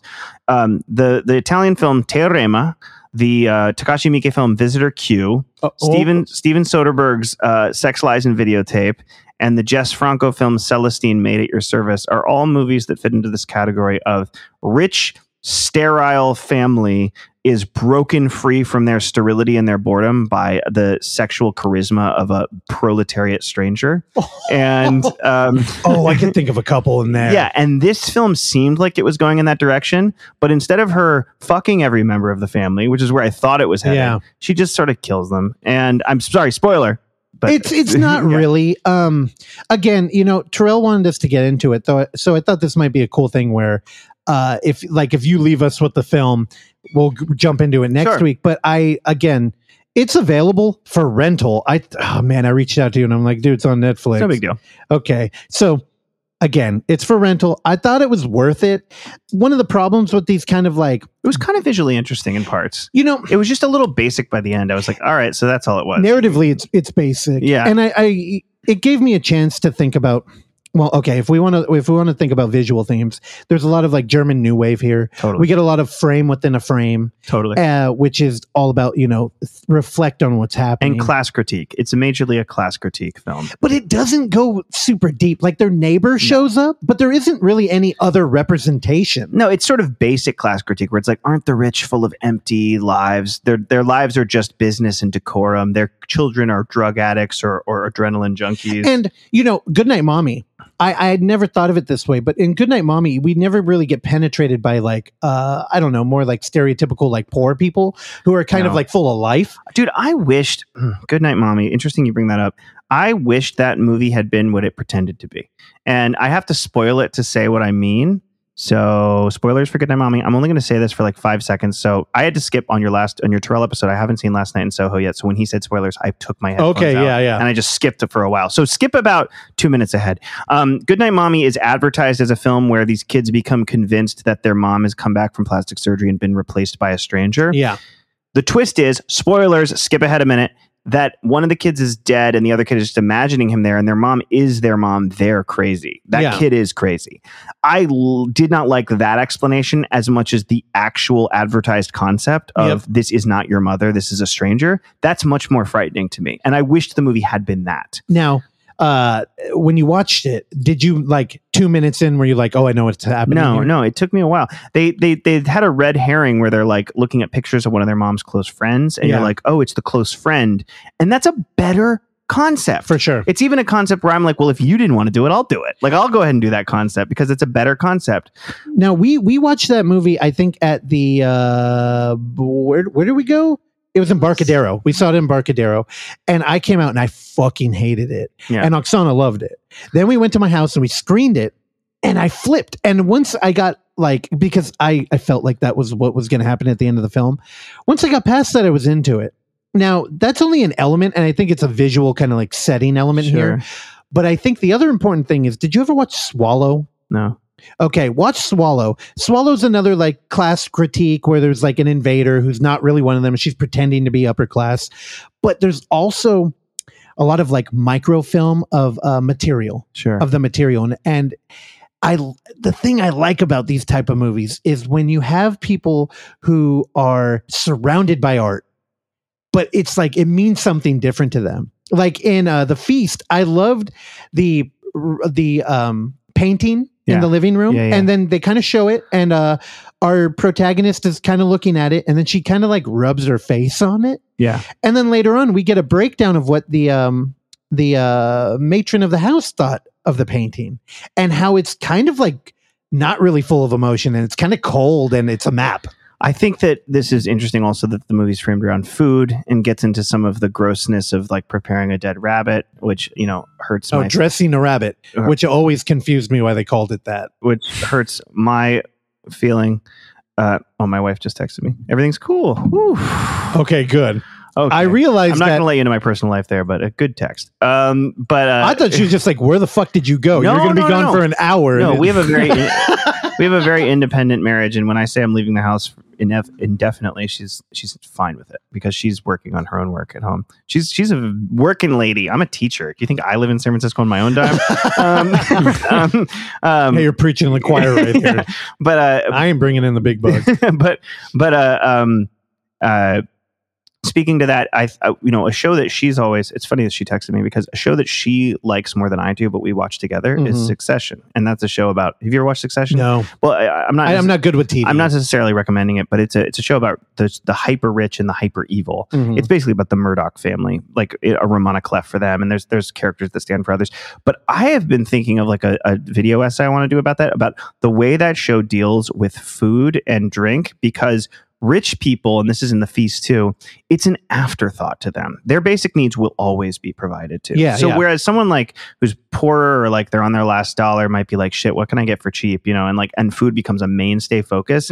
Even like finely crafted, fine dining meals like in this movie, it's like it's just they don't care. It's just a detail to them. It's like a passing detail. And in Succession, you often see scenes where someone will be like, "Here, I got you this like really nice dish from this fine restaurant," and someone will like put it down and forget it. And it's like about how people navigate basic needs when they're rich. It's such a side thought. Wow. Yeah. Well, hold on. That's super interesting. Now, as a fat poor person, food to me, like it's always been well, it's also the way that like, when you live in America and life is grinding, you're working all the time, food is the only control you really get to flex. Well, so when you're sitting at the table, you're like, nobody can tell me what I'm going to eat. I'll eat whatever the fuck I want to eat. Right. Well, but that's the illusion of choice because you also have like, capitalism allows so much, free decision. But at the end of the day, it's like it's just different forms of corn, given to you. Yeah. It's like, no, but how do you want your corn Here's packaged? the thing though, because also think about the dinner table. Now in like film, I think about it a bunch because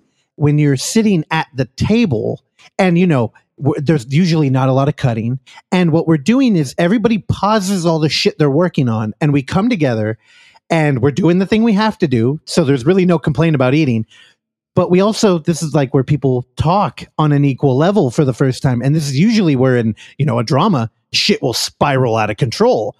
Much like Thanksgiving for a lot of people. Yeah. I want to point out one scene in this movie that I thought was absolutely fucking crazy. Since we've already spoiled some aspects of it, there was one part that I was like, interesting, but also what the fuck, which is that there's a lot of like horror touches that are sort of basic and sort of just like, it had a problem, whereas I think that one time I met Jack Ketchum, great horror author, and I asked him, how does he make the violence? Oh, you met him? Yeah, I met him. Yeah. And I asked him, how does the violence in your novels so effective? Because I really love his novel Off Season. And I was like, how do you, the violence in your books is really effective. And he says, character, you invest in the character, you build the character, and then when they die, it's a big deal. And I feel like The Feast, by the time people started dying, I was like, whatever, just get them all dead. Like two-dimensional. Like it's so whatever, just kill them all. But there was one death where I was like, what the fuck is happening here? Where the heroin addict son was like, all I want to do is go back to London, and all I want to do is party and club with my friends and do heroin. And I need to be high right now or I'm going to fucking lose it. And so she takes him out to the woods and gathers, like, I guess a bunch of mushrooms out of a tree. I don't know if they were psilocybin. They were probably some other kind of weird mushroom. And I was like, okay, so eat some mushrooms. He goes to his room. He fucking injects mushrooms into his leg. Hey, no. Don't hold on. Between his toes. Don't yada that. What the fuck? No. So they gather mushrooms, and it's kind of like a cute moment because it's like, oh, here, it's us. Yeah. And he brings them back to the room, and he's dicing them, and it looks like he's going to snort them. Yeah, and you're like, what are you doing? Them, maybe. And then he puts them in liquid, and he lights them with a spoon. He does the full heroin routine. The full heroin. Yeah, and then he injects this murky swamp water into his veins. It was thick. Yeah, it was like the whole point of injecting heroin. I understand. I've never done it. Honestly, I would tell you if I did. We got another kabuki story out of you. No, I've talked about drug use in here. I've never used heroin, but having known never people, say never, man. Having known people who have, it's like the whole point is that you have like a medical grade injectable fluid. Yep. You don't have like silty swamp water that you inject into your leg, and then within a few minutes, his legs are like rotting with maggots, which is supernatural. But still, it's like it's an interesting idea that this fucking idiot like injected like swamp mushrooms into his leg, and now his leg is rotting. I thought. He ate them, but they weren't like effective enough. Yeah, because he ate them and then he's at dinner like not high enough. Yeah, it was more of like a pill substitute, right? Like for like Oxy or something. Yeah. When I was in England, all the kids were smoking plant fertilizer called MCAT and getting fucking crazy. British kids love it. I remember the cat thing only from the internet. Yeah. Well, now are we going to talk about a British kabuki story? You had to do this one time. I was on MCAT. The bartender. When I was in England, I did go see performance in a theater, but I didn't do many drugs other than smoking weed and getting drunk. So The Feast, it didn't really sit well with you. It's fine. I think it's visually interesting, but it's a little basic. It's visually watch Swallow. Okay. I think you'll enjoy that film. And with Feast, here's the thing. I was thinking a lot about what an art house horror movie is really doing. Right. And I think 2/3 of it, they're really just flexing the ability to have to maintain like control and restraint.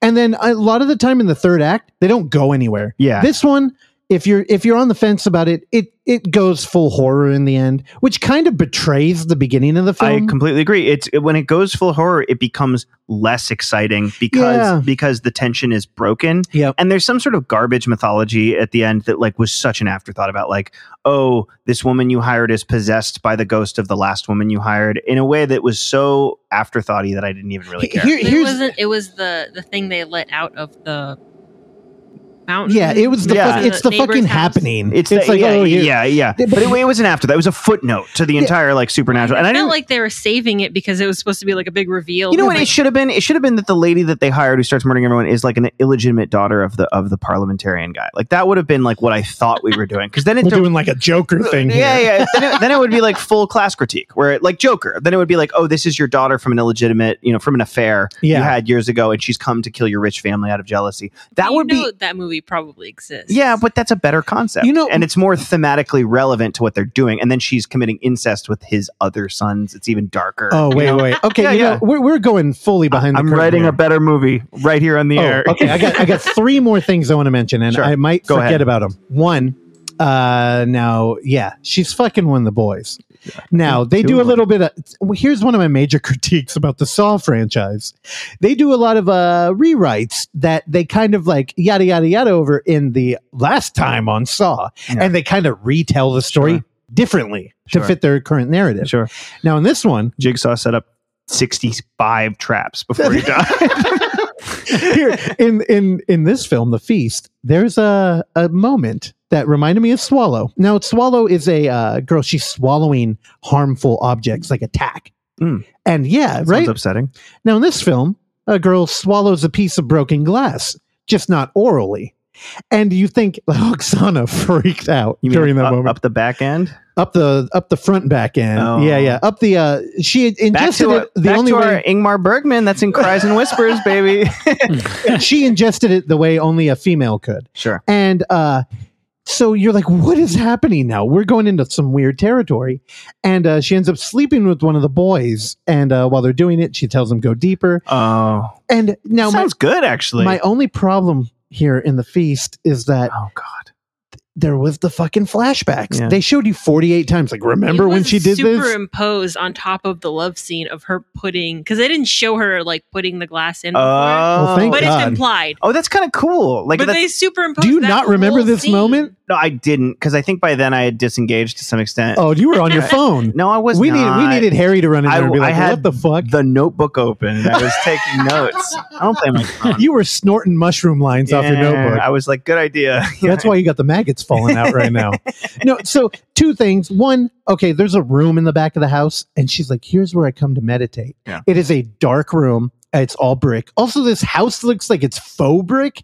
I don't know if that was just me. It looks like wood paneling that has like brick. I said it looked like the house from You Should Have Left. Yeah, there's an inconsistent visual language to this movie. At the end, when they're like eating the human leg, I was like, no, what the fuck does that even mean? Like, and you know, it got to a point where I was like, okay, so the movie was a class critique, and then at the end it was just horror hodgepodge. You know, like, and it really didn't stick thematically with any one thing. It's just like, is this movie about how when we consume animals, we're like, is this you know, Under the Skin is a cogent vegan message, you know, and this movie was trying to do a cogent class message. By the end, it's like, ooh, isn't it brutal the way that we skin these rabbits? We might as well eat humans. Also, isn't it stupid the way rich people are like shallow and empty? It's they really have no meaning, and you know, they should just kill themselves. It's like, I don't get where you're going at this, you know? The problem is whoever wrote this film hated most of the characters from the beginning. I think it was someone who kind of thought they could trick us into thinking this was deep. Yeah, well, that's a different issue. Yeah, I think the problem is that, you know, from moment one in this film, you know, you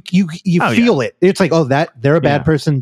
There's no duality here. There's no nuance, and nothing you don't expect to happen happens. Yeah. Like, it's all just like, oh, okay, she's gonna kill him and she's gonna eat him. Well, I think, you know, they're bad people in a way you don't expect. Did you like? I mean, because one of the categories on IMDb, and it's kind of, I think it's part of the aftermath you mentioned, is like eco horror. Yeah, where it's just like, it's very like preachy about mining for oil or whatever. But like barely, like these are all told, not shown. Yeah. You know what I mean? Like, this needed to be a part of the visual language instead of saying like, this is about an evil parliamentarian who's into like, you know, destroying the environment. Or it's like, well, you didn't really get that visually across. You kind of just like said that, you know? Yeah. They allude to like oil and blood. I mean, we talked earlier in this 4-hour podcast, we were talking about how, you know, First Reformed is probably one of the single best films I've ever seen on like ecological themes. Like, that's a movie that's like, hey, you know, it's very of its time. Hey, the world is on fire. What are you going to do about it? Are you willing to kill yourself to stop this from happening? Yeah. Like, how much do you care about the future? You're old. You're going to die. Do you care about children? Do you care about the future? You know, what does it mean to be a child of God? Whereas like this kind of movie, I'm like, I don't know if you know what you're trying to say. Like, I think like on one hand, you're trying to say like the lives of the rich are kind of empty and meaningless. On the other hand, you're kind of trying to say like, it's, you know, we treat animals so badly. On the other hand, you're trying to say like the British Isles are a colonial project that'll never. I think you guys are reading your own. Well, no, hold on. The problem with the animal thing is that, you know, to discount all hunting is like, it's just dumb, because people do hunt to eat and they need it. Sure. Just not here. So the theme would have been better. Like, it would have been better if they kind of leaned into, they don't need to hunt. And the dude did it because it kind of proves that he's flex. a man. Yeah, it's a flex. Yeah, and it's like, well, you're so insecure that you have to shoot a couple rabbits. A rich guy. It's like those. It's like Donald Trump Jr. going rhino hunting. You know, right? Like, yeah. I think they did that though. They did to about how like the sons were like, oh, we're never going to stop hearing about how he shot two rabbits, and also it was very visceral and hard to watch. I have a pet rabbit, and that scene was a little rough, but also like I eat meat, you know, I'm acknowledged that it's a part of life, you know, and so I didn't get where it was going for. And people in the British Isles eat rabbit a lot, you know, so I didn't get what it was going for in those scenes. Yeah. Well, there's also a disconnect with like the tartar. Yeah. Where it's like that dude freaked out about the raw meat. I'm like, wait, really? You fucking are going to inject some mushrooms into your feet and you're like freaking out over like, I think 4 cubes of like raw meat. You might have just gotten it. Also, raw meat is great if prepared correctly. Dude. Great. Okay. Anyway, Terrell's going to be upset because sorry, you know Terrell. What? I didn't actually hate this movie. No, I didn't either. I just thought it was 5 out of 10. 5 out of 10. Anyway, so mid spoiler for you. One Night in Soho, I felt like there's really no heart in that film, and it's beautiful and it's well done. But like, again, I walked away and they always make fun of me for my rating system. Sure. One Night in Soho, I would definitely recommend to certain people. I'm going to watch it. I love it. I would never rewatch it though. Oh no. Now The Feast.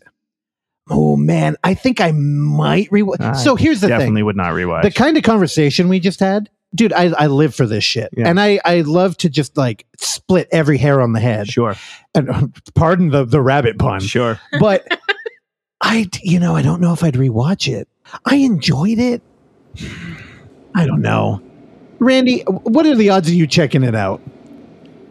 I kind of wanted to check it out. I heard about it on another podcast before our own podcast, and it sounded good. You might like it. But who did better? Did me and Nick do better, or did they break it down better? I think you guys did, for sure. You motherfucker, you Randy, better have said that. Just watch Winter Light. If you could see the video, he had to roll his eyes. He was like, I guess it was a good job. Instead of watching this, I will probably just rewatch The Discreet Charm of the Bourgeoisie. Hey, there you go. That's you know what? Honestly, if I could say instead of this, watch all the other movies I compared it to. Watch Teorema by Pasolini. Watch Visitor Q. Watch Sex, Lies, and Videotape. Watch Celestine, Made at Your Service, which is a softcore porno. We've been trying to watch Visitor Q. Yeah. Do you have an in to Visitor Q? Dude, do you have an in to Audition? Because my wife just read the book and I've been trying to show her the movie and it's not. Come on. That's going to be streaming everywhere. Nope. I think we own Audition. Wait, isn't Audition has to be available? I looked for it. I think I watched it recently. But it's not. I can't remember where. Oksana, see if you can find an Audition on Apple TV. It is? Oh my God. $3.99. Okay. All right. I'll go watch that. Here's one the thing. It's on Tubi for free with commercials. No, but Tubi with commercials. Is it on Apple TV for purchase? Because I don't like commercials. It's for rent. It's on Prime. Oh, it's on Prime for real? It wasn't there 4 days ago, dude. I swear. I'm not buying it. My wife got into Rio Murakami lately, and I'm very happy. She read Audition and she read In the Miso Soup. Two great. Oh, I heard Rio that's Murakami, good. Which leads me into... Wait, no, hold on. Visitor Q. Don't let me get away. Clark would love it if Clark would own a copy. Visitor Q. Yeah, but he got, I don't own a copy. Oh, I know. I'm sorry. Do you don't have a fucking file or something? No, man. When I saw Visitor Q a decade ago on Netflix when it was a mail service, like they mailed me the DVD of Visitor Q. Hell yeah. Talk about the old days, man. Yeah, Visitor Q. The kind of movie where a guy has sex with a dead body and then she defecates and it makes him happy because it lubricates the sex. That's the kind of movie that Visitor Q is. If the kids are listening, I just got fired. And but that's the kind of movie that Visitor Q is, and Clark would fucking hate it. The opening scene of that movie is a guy banging his daughter, and it is like ASMR incest. It is like the whole scene. Sorry, yeah, Oksana just threw up. Wait, dude. Yeah. Have you not seen Visitor Q? No, just the ASMR thing. Yeah. Like, yep. And dude, then the dark mom, ASMR. The mom starts lactating and the kid swims in a sea of her milk. I mean, it's an amazing movie. And it's based quite directly on Pasolini's Teorema, which I highly recommend, which is a movie where Terence Stamp, Pasolini, by the way, radical communist Italian director who very consciously knew what he was doing. And that movie, The Class Critique, is perfect, where it's this bourgeoisie Italian family, and Terence Stamp comes in and he fucks everyone in the family. He fucks the son, he fucks the daughter, he fucks the mom, he fucks the dad, he fucks the maid, and then the whole family is like so fucking horny that they like go become I guess, like proletariat empathetic from that point on. Because they just want to have sex with common people from then on. But it's also about like their empty lives. It's both. And that was sort of, teorema is literally Italian for theorem. That was literally the theorem that informed all these other movies. Sex, Lies, and Videotape, same thing. James Spader visits like a dying marriage and like re-injects it with his horniness. Yeah. And then you go even further back into the 70s with Jess Franco, who just made softcore pornos starring his wife, Lena Romay. And in Celestine, she goes to a manor with a stodgy French or Spanish family. It's in different languages. And she fucks everyone in the house. And then and then at the end of the movie, she leaves in the night and everyone's fucking each other. And she's like, I've brought sex back to this house, and like leaves. And that's what these movies are really about. So if I'm going to recommend one to Randy, it's going to be Pasolini's Teorema. I think you'd like that one.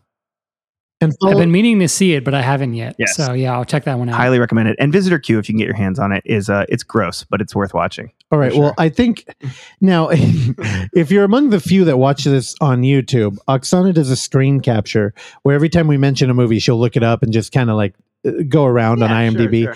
I think you have broken her fingers with this rapid fire name dropping. I think it's incredible though. Oksana, what do you think your accuracy rate is today? I definitely missed at least 10 titles. I have never had, I just want to say, this is like a spiritual experience for me. I've never had anyone who not only is like willing to listen to me talk about this shit for 4 hours, but like keeps asking me to talk for 4 hours. Like, guys, we could filibuster Congress with this level of conversation. Let me bring us into maybe one of our last segments, which is, I want to call it, and you don't have to put a stinger on or anything, but I just want to call it Nick's Book Corner. Wait, let me give you one. Okay. Let me ready? Hell yeah. And Nick's Book Corner. Oh wait, wrong one. I like that one. That was the wine there. Here, no, I want to give you something more like thoughtful. Okay, here we go. We're reading books. Pull up a chair. This Halloween season, I've been reading a lot of horror literature of various types. I got my wife into Ryo Murakami, as I said. One of the only places in San Francisco where you can find Ryo Murakami is at Kinokuniya in Japantown. If you look at Murakami in most bookstores, you're going to see Haruki Murakami, who's, more of a standard literary author. Ryo Murakami is a genre author. He wrote Audition. He wrote Piercing, both movies of which we know and love. He also wrote books like In the Miso Soup, which is a dark story that sort of foreshadowed America's obsession with Japanese culture and weeb culture and gaijin culture. So I recommend Ryo Murakami. I really do. I think he's great. I think he's a really great pulp Japanese writer. Another author I picked up at Kinokuniya in Japantown, and you probably know this guy, is Edogawa Ranpo. Do you know who this guy is? No idea. Ranpo, you heard of him before, Randy? There's a movie, I think there's a Japanese movie called Ranpo Noir. He is considered the premier early 20th century Japanese mystery and horror author, Ranpo. Rampo First Blood. Yeah, Rampo. Yeah. So here's a funny story. Edogawa Ranpo, I'm going to try to do this without veering into problematic territory. Edogawa Ranpo was not his real name. He was Japanese. This was his decision. He named himself, his pseudonym, his nom de plume, after the way that Japanese people pronounced Edgar Allan Poe. So when Japanese people would say Edgar Allan Poe, they would typically say something like Edogawa Ranpo. Yeah. And so he was like, oh, that'll be my name. And then he wrote stories, mystery stories, kind of like Edgar Allan Poe. For those of you who don't know, before Sherlock Holmes, before Arthur Conan Doyle, Edgar Allan Poe invented the detective mystery story with the Murders in the Rue Morgue, and the murder of Marie Roget and the Purloined Letter. Oh, come on. You don't know this shit? And I just named it all. And Edogawa Ranpo, he wrote mystery stories, but he also wrote horror stories. I'm going to recommend 2 Edogawa Ranpo stories. I'm amazed these were written in the early part of the 20th century because they're so dark. One, The Human Chair, which is about a guy who builds himself into a chair and then goes where the chair goes and obsesses over the different people who sit in the chair. And it's just unbelievable. Junji Ito, the mangaka, did a really great comic of it. Oh, and then I read a story last night by Edogawa Ranpo called The Caterpillar, which was, I think, a direct inspiration on the way Takashi Miike did parts of the film of Audition, which is it's about a guy who has no legs, no arms, no tongue, no ears, and his wife has to take care of him. and he's like slinking across the ground, and she like hates him. And at one point it's an early 20th century story, so forgive the problematic gender aspect here. One time while she's having an especially bad period, she's in such a rage that she blots his eyes out, so he's also blind. And then he like drags himself through the grass. And the last part of this story written in the early half of the 20th century, I cannot believe how old it is. She's like chasing her caterpillar husband through the grass. And I remember reading it and being like, this is some of the most sick and twisted shit I've ever read, and it's so good. So I really can't recommend enough the stories of Edgar Allan Poe. Dude, I pulled up the Human Chair, and Junji Ito is like the first thing that comes up. Oh man, we gotta buy this. You gotta read that, dude. It looks fucking. It's just such a high concept horror. You know, we were talking about just now the feast and how like everything in horror has already been done. Nah, dude, the Human Chair, that is shit that is like so creative. Also, just as a side note for Junji Ito, I'm sure we have a lot of Junji Ito fans listening. If you don't know who he is, he's the greatest horror mangaka that I know of. I mean, don't get me wrong, there's other good horror mangaka. I especially love Blood on the Tracks by what's his name, Oba. Fuck, what the hell is mangaka? I gotta look it up. I know a lot of mangaka is guys who write manga. That's it. Yeah. Oh, okay. Yeah. But hold on, let me just look up this author so I know what I'm talking. But Junji Ito, I think. Yeah, no problem. He did what, Spiral? Yeah, Uzumaki. Oh, okay. Sorry. God, I called it. I didn't want to just say Junji Ito is the only horror mangaka. There's also Shuzo Oshimi, who does Blood on the Tracks and Inside Mari, which I highly recommend. But I think Junji Ito's story, The Enigma of Amagara Fault, might be the single greatest concept of horror I've ever read in my entire life. I seriously think in that one short story, and it's a short manga, and you can read it online, that he did horror better than I've ever seen it done before in such an uncanny way, so brilliantly. So The Enigma of Amagara Fault, fanboys know what I'm talking about. And Edgar Allan Poe was a huge influence in him. Speaking of comics, I read, and I'm sorry, I'm just firing through these because I'm just giving reading lists to all the readers. I recently read a new Alan Moore comic. I'm sure a lot of people listening are Alan Moore fans of V for Vendetta and Watchmen. But Alan Moore in like 2017, I think he started a little before that, he published a series of H.P. Lovecraft comics called Providence, all about a Robert Bloch stand-in in the form of a guy named Robert Black, starts traveling around New England researching different sort of Lovecraftian ideas. And there's an issue of this comic for different Lovecraft stories. So there's like an Innsmouth episode. There's like a Pickman's Model episode. There's like a Dunwich horror episode or an issue. They're all comics. This was perhaps, we know the entire career of Stuart Gordon, but this was perhaps the greatest modern Lovecraft adaptation I've ever seen.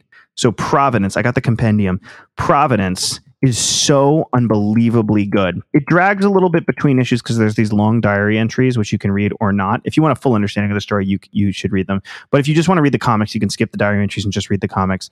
They are incredible. And of course, Alan Moore knows how to like translate Lovecraft better than anyone before visually. There is a horror concept. Harry warned me, my brother. He warned me that there is a horror concept in the middle of Providence that is the darkest shit you will ever read. I'm going to go ahead and say what it is. Okay. Do you want to hear it? Yeah. Is it no spoilers? There's a scene, spoilers to anyone listening, but Harry told me the spoiler before I read it and I still read it. There is a scene where a guy goes to visit a 13-year-old girl in this town and he's like, why do you live alone? She's like, oh, just come into my house. And it turns out she's not a 13-year-old girl. She's inhabited by like an old man who's stolen her body. And then that old man transfers consciousnesses. So forces our narrator into her body and rapes her while he's in his body. Yeah.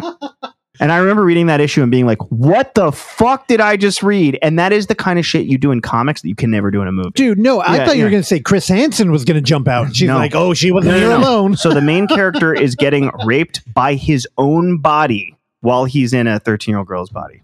And this is the kind of shit. And Harry, I was talking to my brother about it. He's like, Alan Moore is creative. He's also a little bit of an edgelord. Oh, and yeah. like that's what that issue was. I was like, this is edgelord brilliance, and also like that's the kind of shit where I put it down and I like spend a few nights like wrestling with it. Like that fucked me up. And that is directly Lovecraftian when you think about like Whisper in Darkness. And shit like that. And Lovecraft himself is a character at the end of the comic, and they don't shy away from his racism. because the main character is Jewish and gay, but they don't say that. He's sort of hiding it because it's the 30s.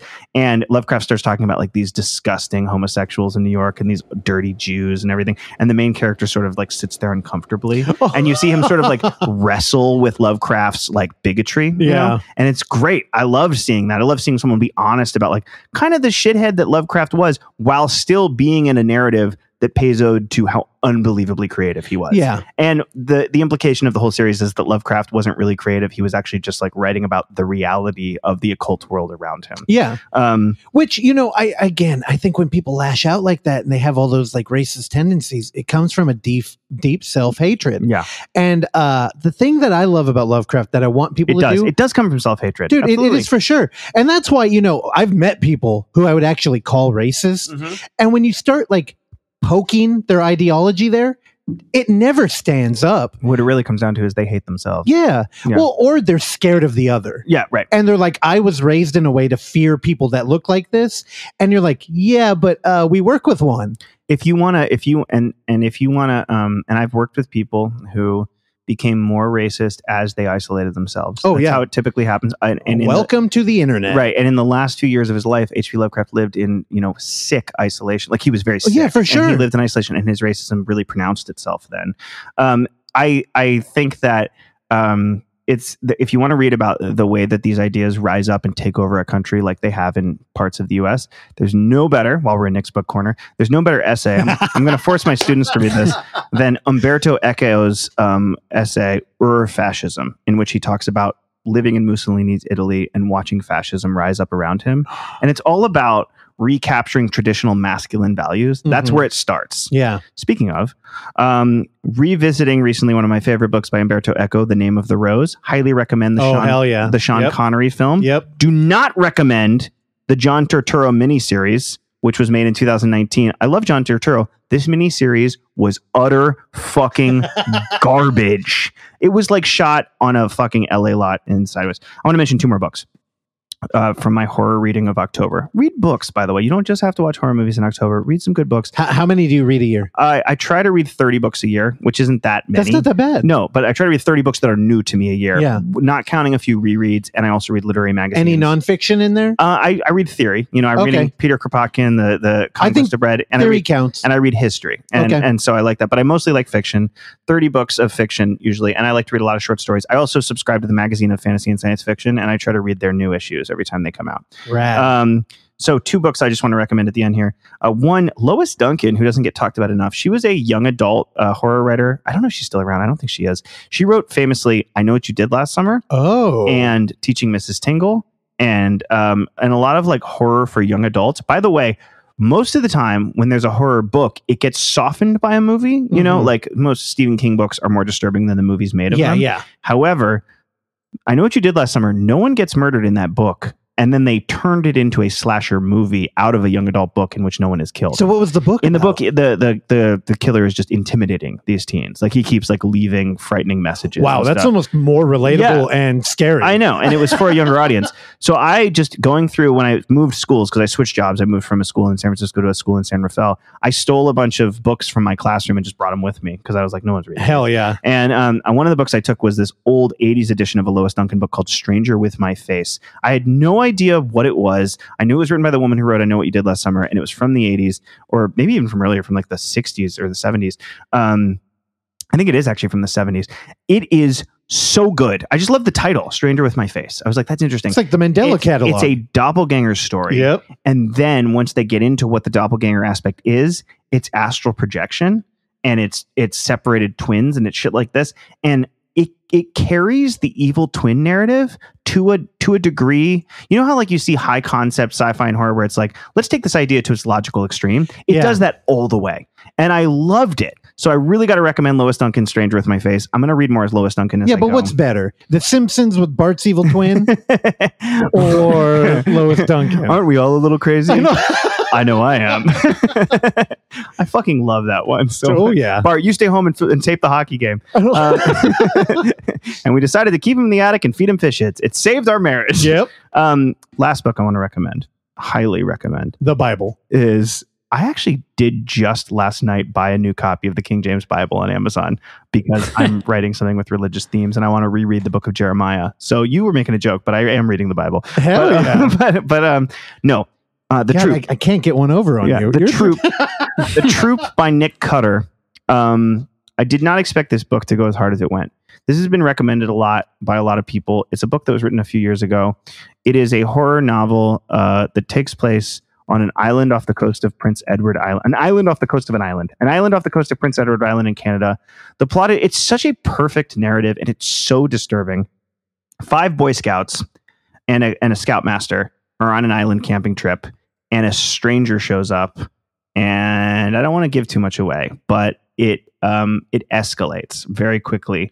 And there's an aspect of disease horror to this. That's all I'll say to kind of hint at it. Where disease horror has been done a lot. We've all seen Cabin Fever, and we've all seen Rabid and stuff like that. But this is a kind of disease horror that I was even thinking of. Like, no one's really explored this aspect of.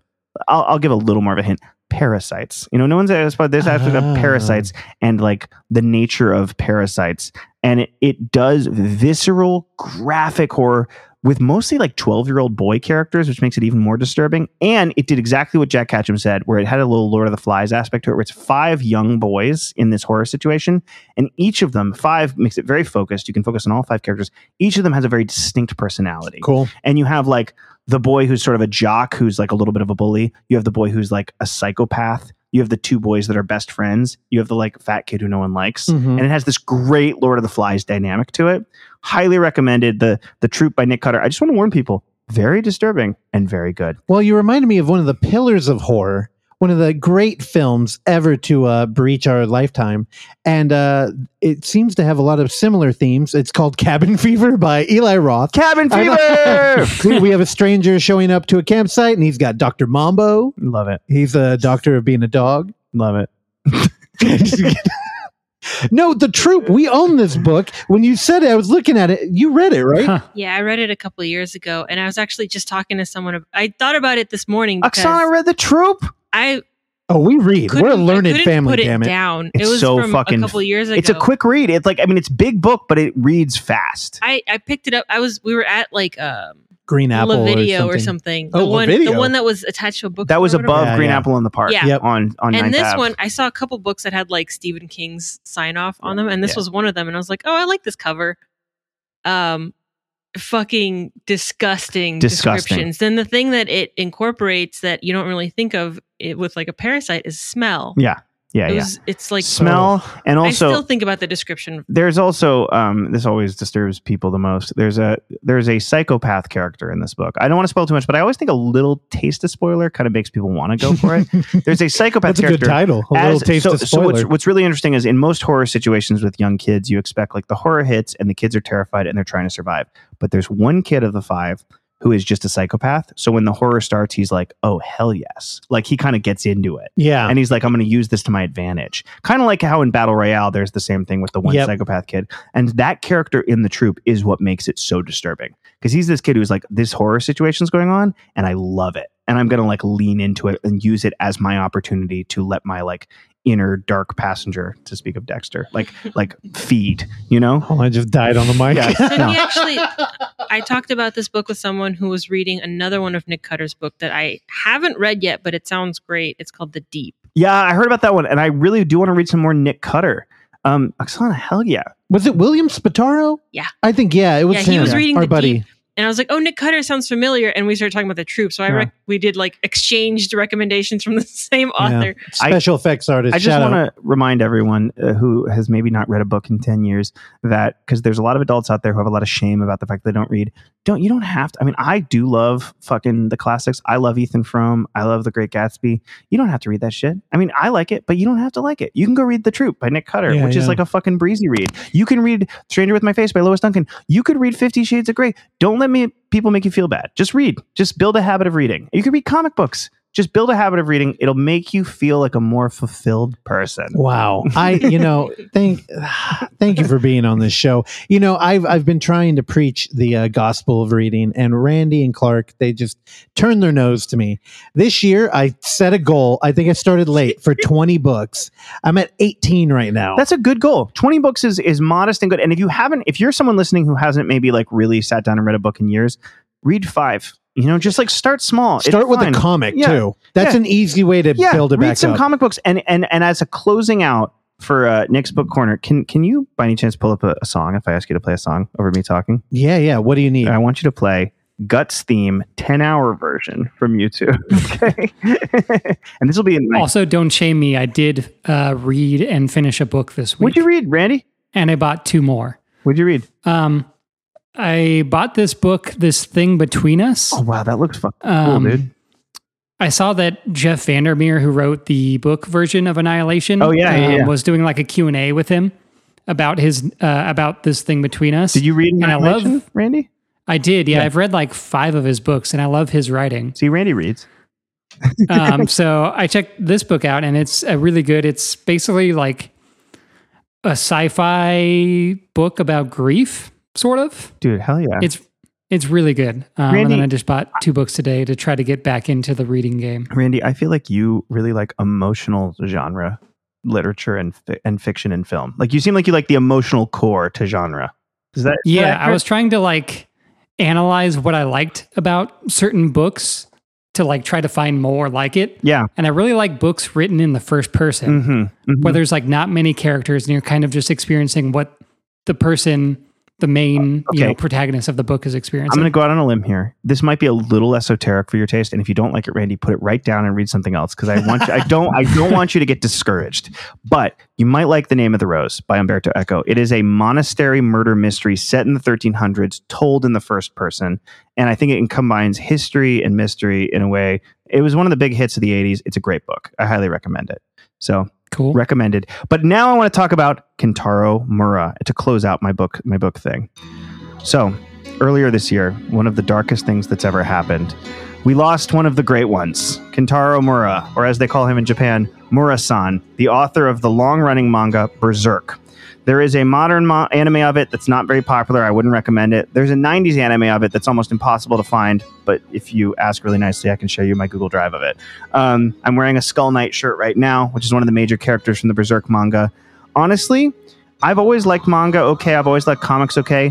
Nothing ever made me realize how much can be done in the medium of manga than Berserk. This comic series, the artwork is on another level. When you open a page and there's a splash frame, it just arrests your attention. My favorite thing to do is to read it while listening to either this kind of music, the actual soundtrack to the 90s series, or listening to doom and sludge metal like Bell Witch or Corrupted or stuff like that. It is so intense in the artistic style. And around the Golden Age arc that you get in like Tankobon volume 12 to 14, some of the finest storytelling I've ever read in my life.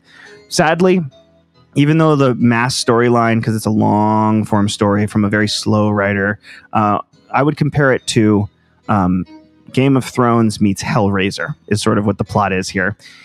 The author died young, before his time, of an aortal dissection just randomly at a time that he said that the story was about 60% done. So the story just ends kind of in the middle. It's still the great, even with only 60% done, it's the greatest storytelling I may have ever read in comic book form. And I cannot recommend enough. Get to your local manga store. Start reading Berserk the manga. The anime is good, but nothing compares to the manga. And Kentaro Mura, you are dearly missed. And to those of you trying to get into reading, you can't do much better than reading Berserk. So I highly recommend it. And that's all I wanted to say. You can fade it out. Beautiful. Yeah. And I was standing outside of the Balboa Theater, having just watched Rewind Wednesday's version of Britney Spears' Crossroads, feeling really good and like having had a fun night, when suddenly Christian, who's a comic book artist and a Berserk fan, just looked at his phone and goes, "Oh my God, Kentaro Mura died." Yeah. And I literally like dropped my popcorn. I was like, "What?" Yeah. And I went home and I think I was up all night just fucking sobbing. And like I have a bookshelf of just Berserk up there, and I was devastated. I was devastated. Yeah, I went through a phase where I was getting a ton of manga, and I think I've only kept 2 series. One of them was Ultimate Muscle, sure, and the other one was Berserk. Yeah, and I would have them right up there with my Robert E. Howard Conan. Oh, yeah. And I'm like, this is kind of like the horror direction I wish Conan did more. Yeah, because I know he talked the correspondence with like Lovecraft and stuff are all interesting, but I'm like, I really wanted more of the Tower of the Elephant, and I'm like, I feel like Guts, like he kind of got that life that I wanted. The entire arc of, I'm not going to give anything away, but the Eclipse and the Griffith's betrayal, I guess I am giving something away, but not really, is I think the most profound plot point and character payoff in anything I've ever read. Oh, dude. Like it builds to it so perfectly. It is so perfect. I think Kentaro Miura was like keyed in on a level of storytelling I don't know if anyone can match. And I think he produced his work so slowly because it was so masterful. And not to mention the artwork is remarkable. I will literally be, stoned out of my mind, listening to sludge metal, and I will pause staring at a splash panel of Berserk for 10 whole minutes, just like drinking it in. And that's where I want to close this epic, the length of a Bellatar movie episode of the Overlook Hour. It has been so wonderful to be with you all. What a wonderful way to spend my Sunday. And if we lived in the mutual aid anarcho-communist utopia that I dream of, I would just be here every week doing this with you guys. Hey, you're welcome to. And I would love to. Randy, I know it's later over there in Atlanta. Thank you for sticking with us this whole time. Big ups to Randy, everybody, for sticking with us and for being the sound engineer behind the magic, and to Oksana over there for running the show behind the scenes, and of course to Lord Battle for bringing the energy that makes me stay so engaged in a conversation for 4 hours. Clark, don't worry. I didn't replace your job. I'm sure you turned this off 3 hours ago. Wait, what is the official time here? I know, Randy, you were running a little bit early, but it looks like we went over 3. A little over 3, yeah. We also can't forget to eulogize Formula One pioneer Frank Williams on behalf of Clark's request. Frank Williams, he lived a fast, hard life. I feel like I hardly knew you, Frank. Yeah. R.I.P. Yeah, he's riding around that track in heaven now.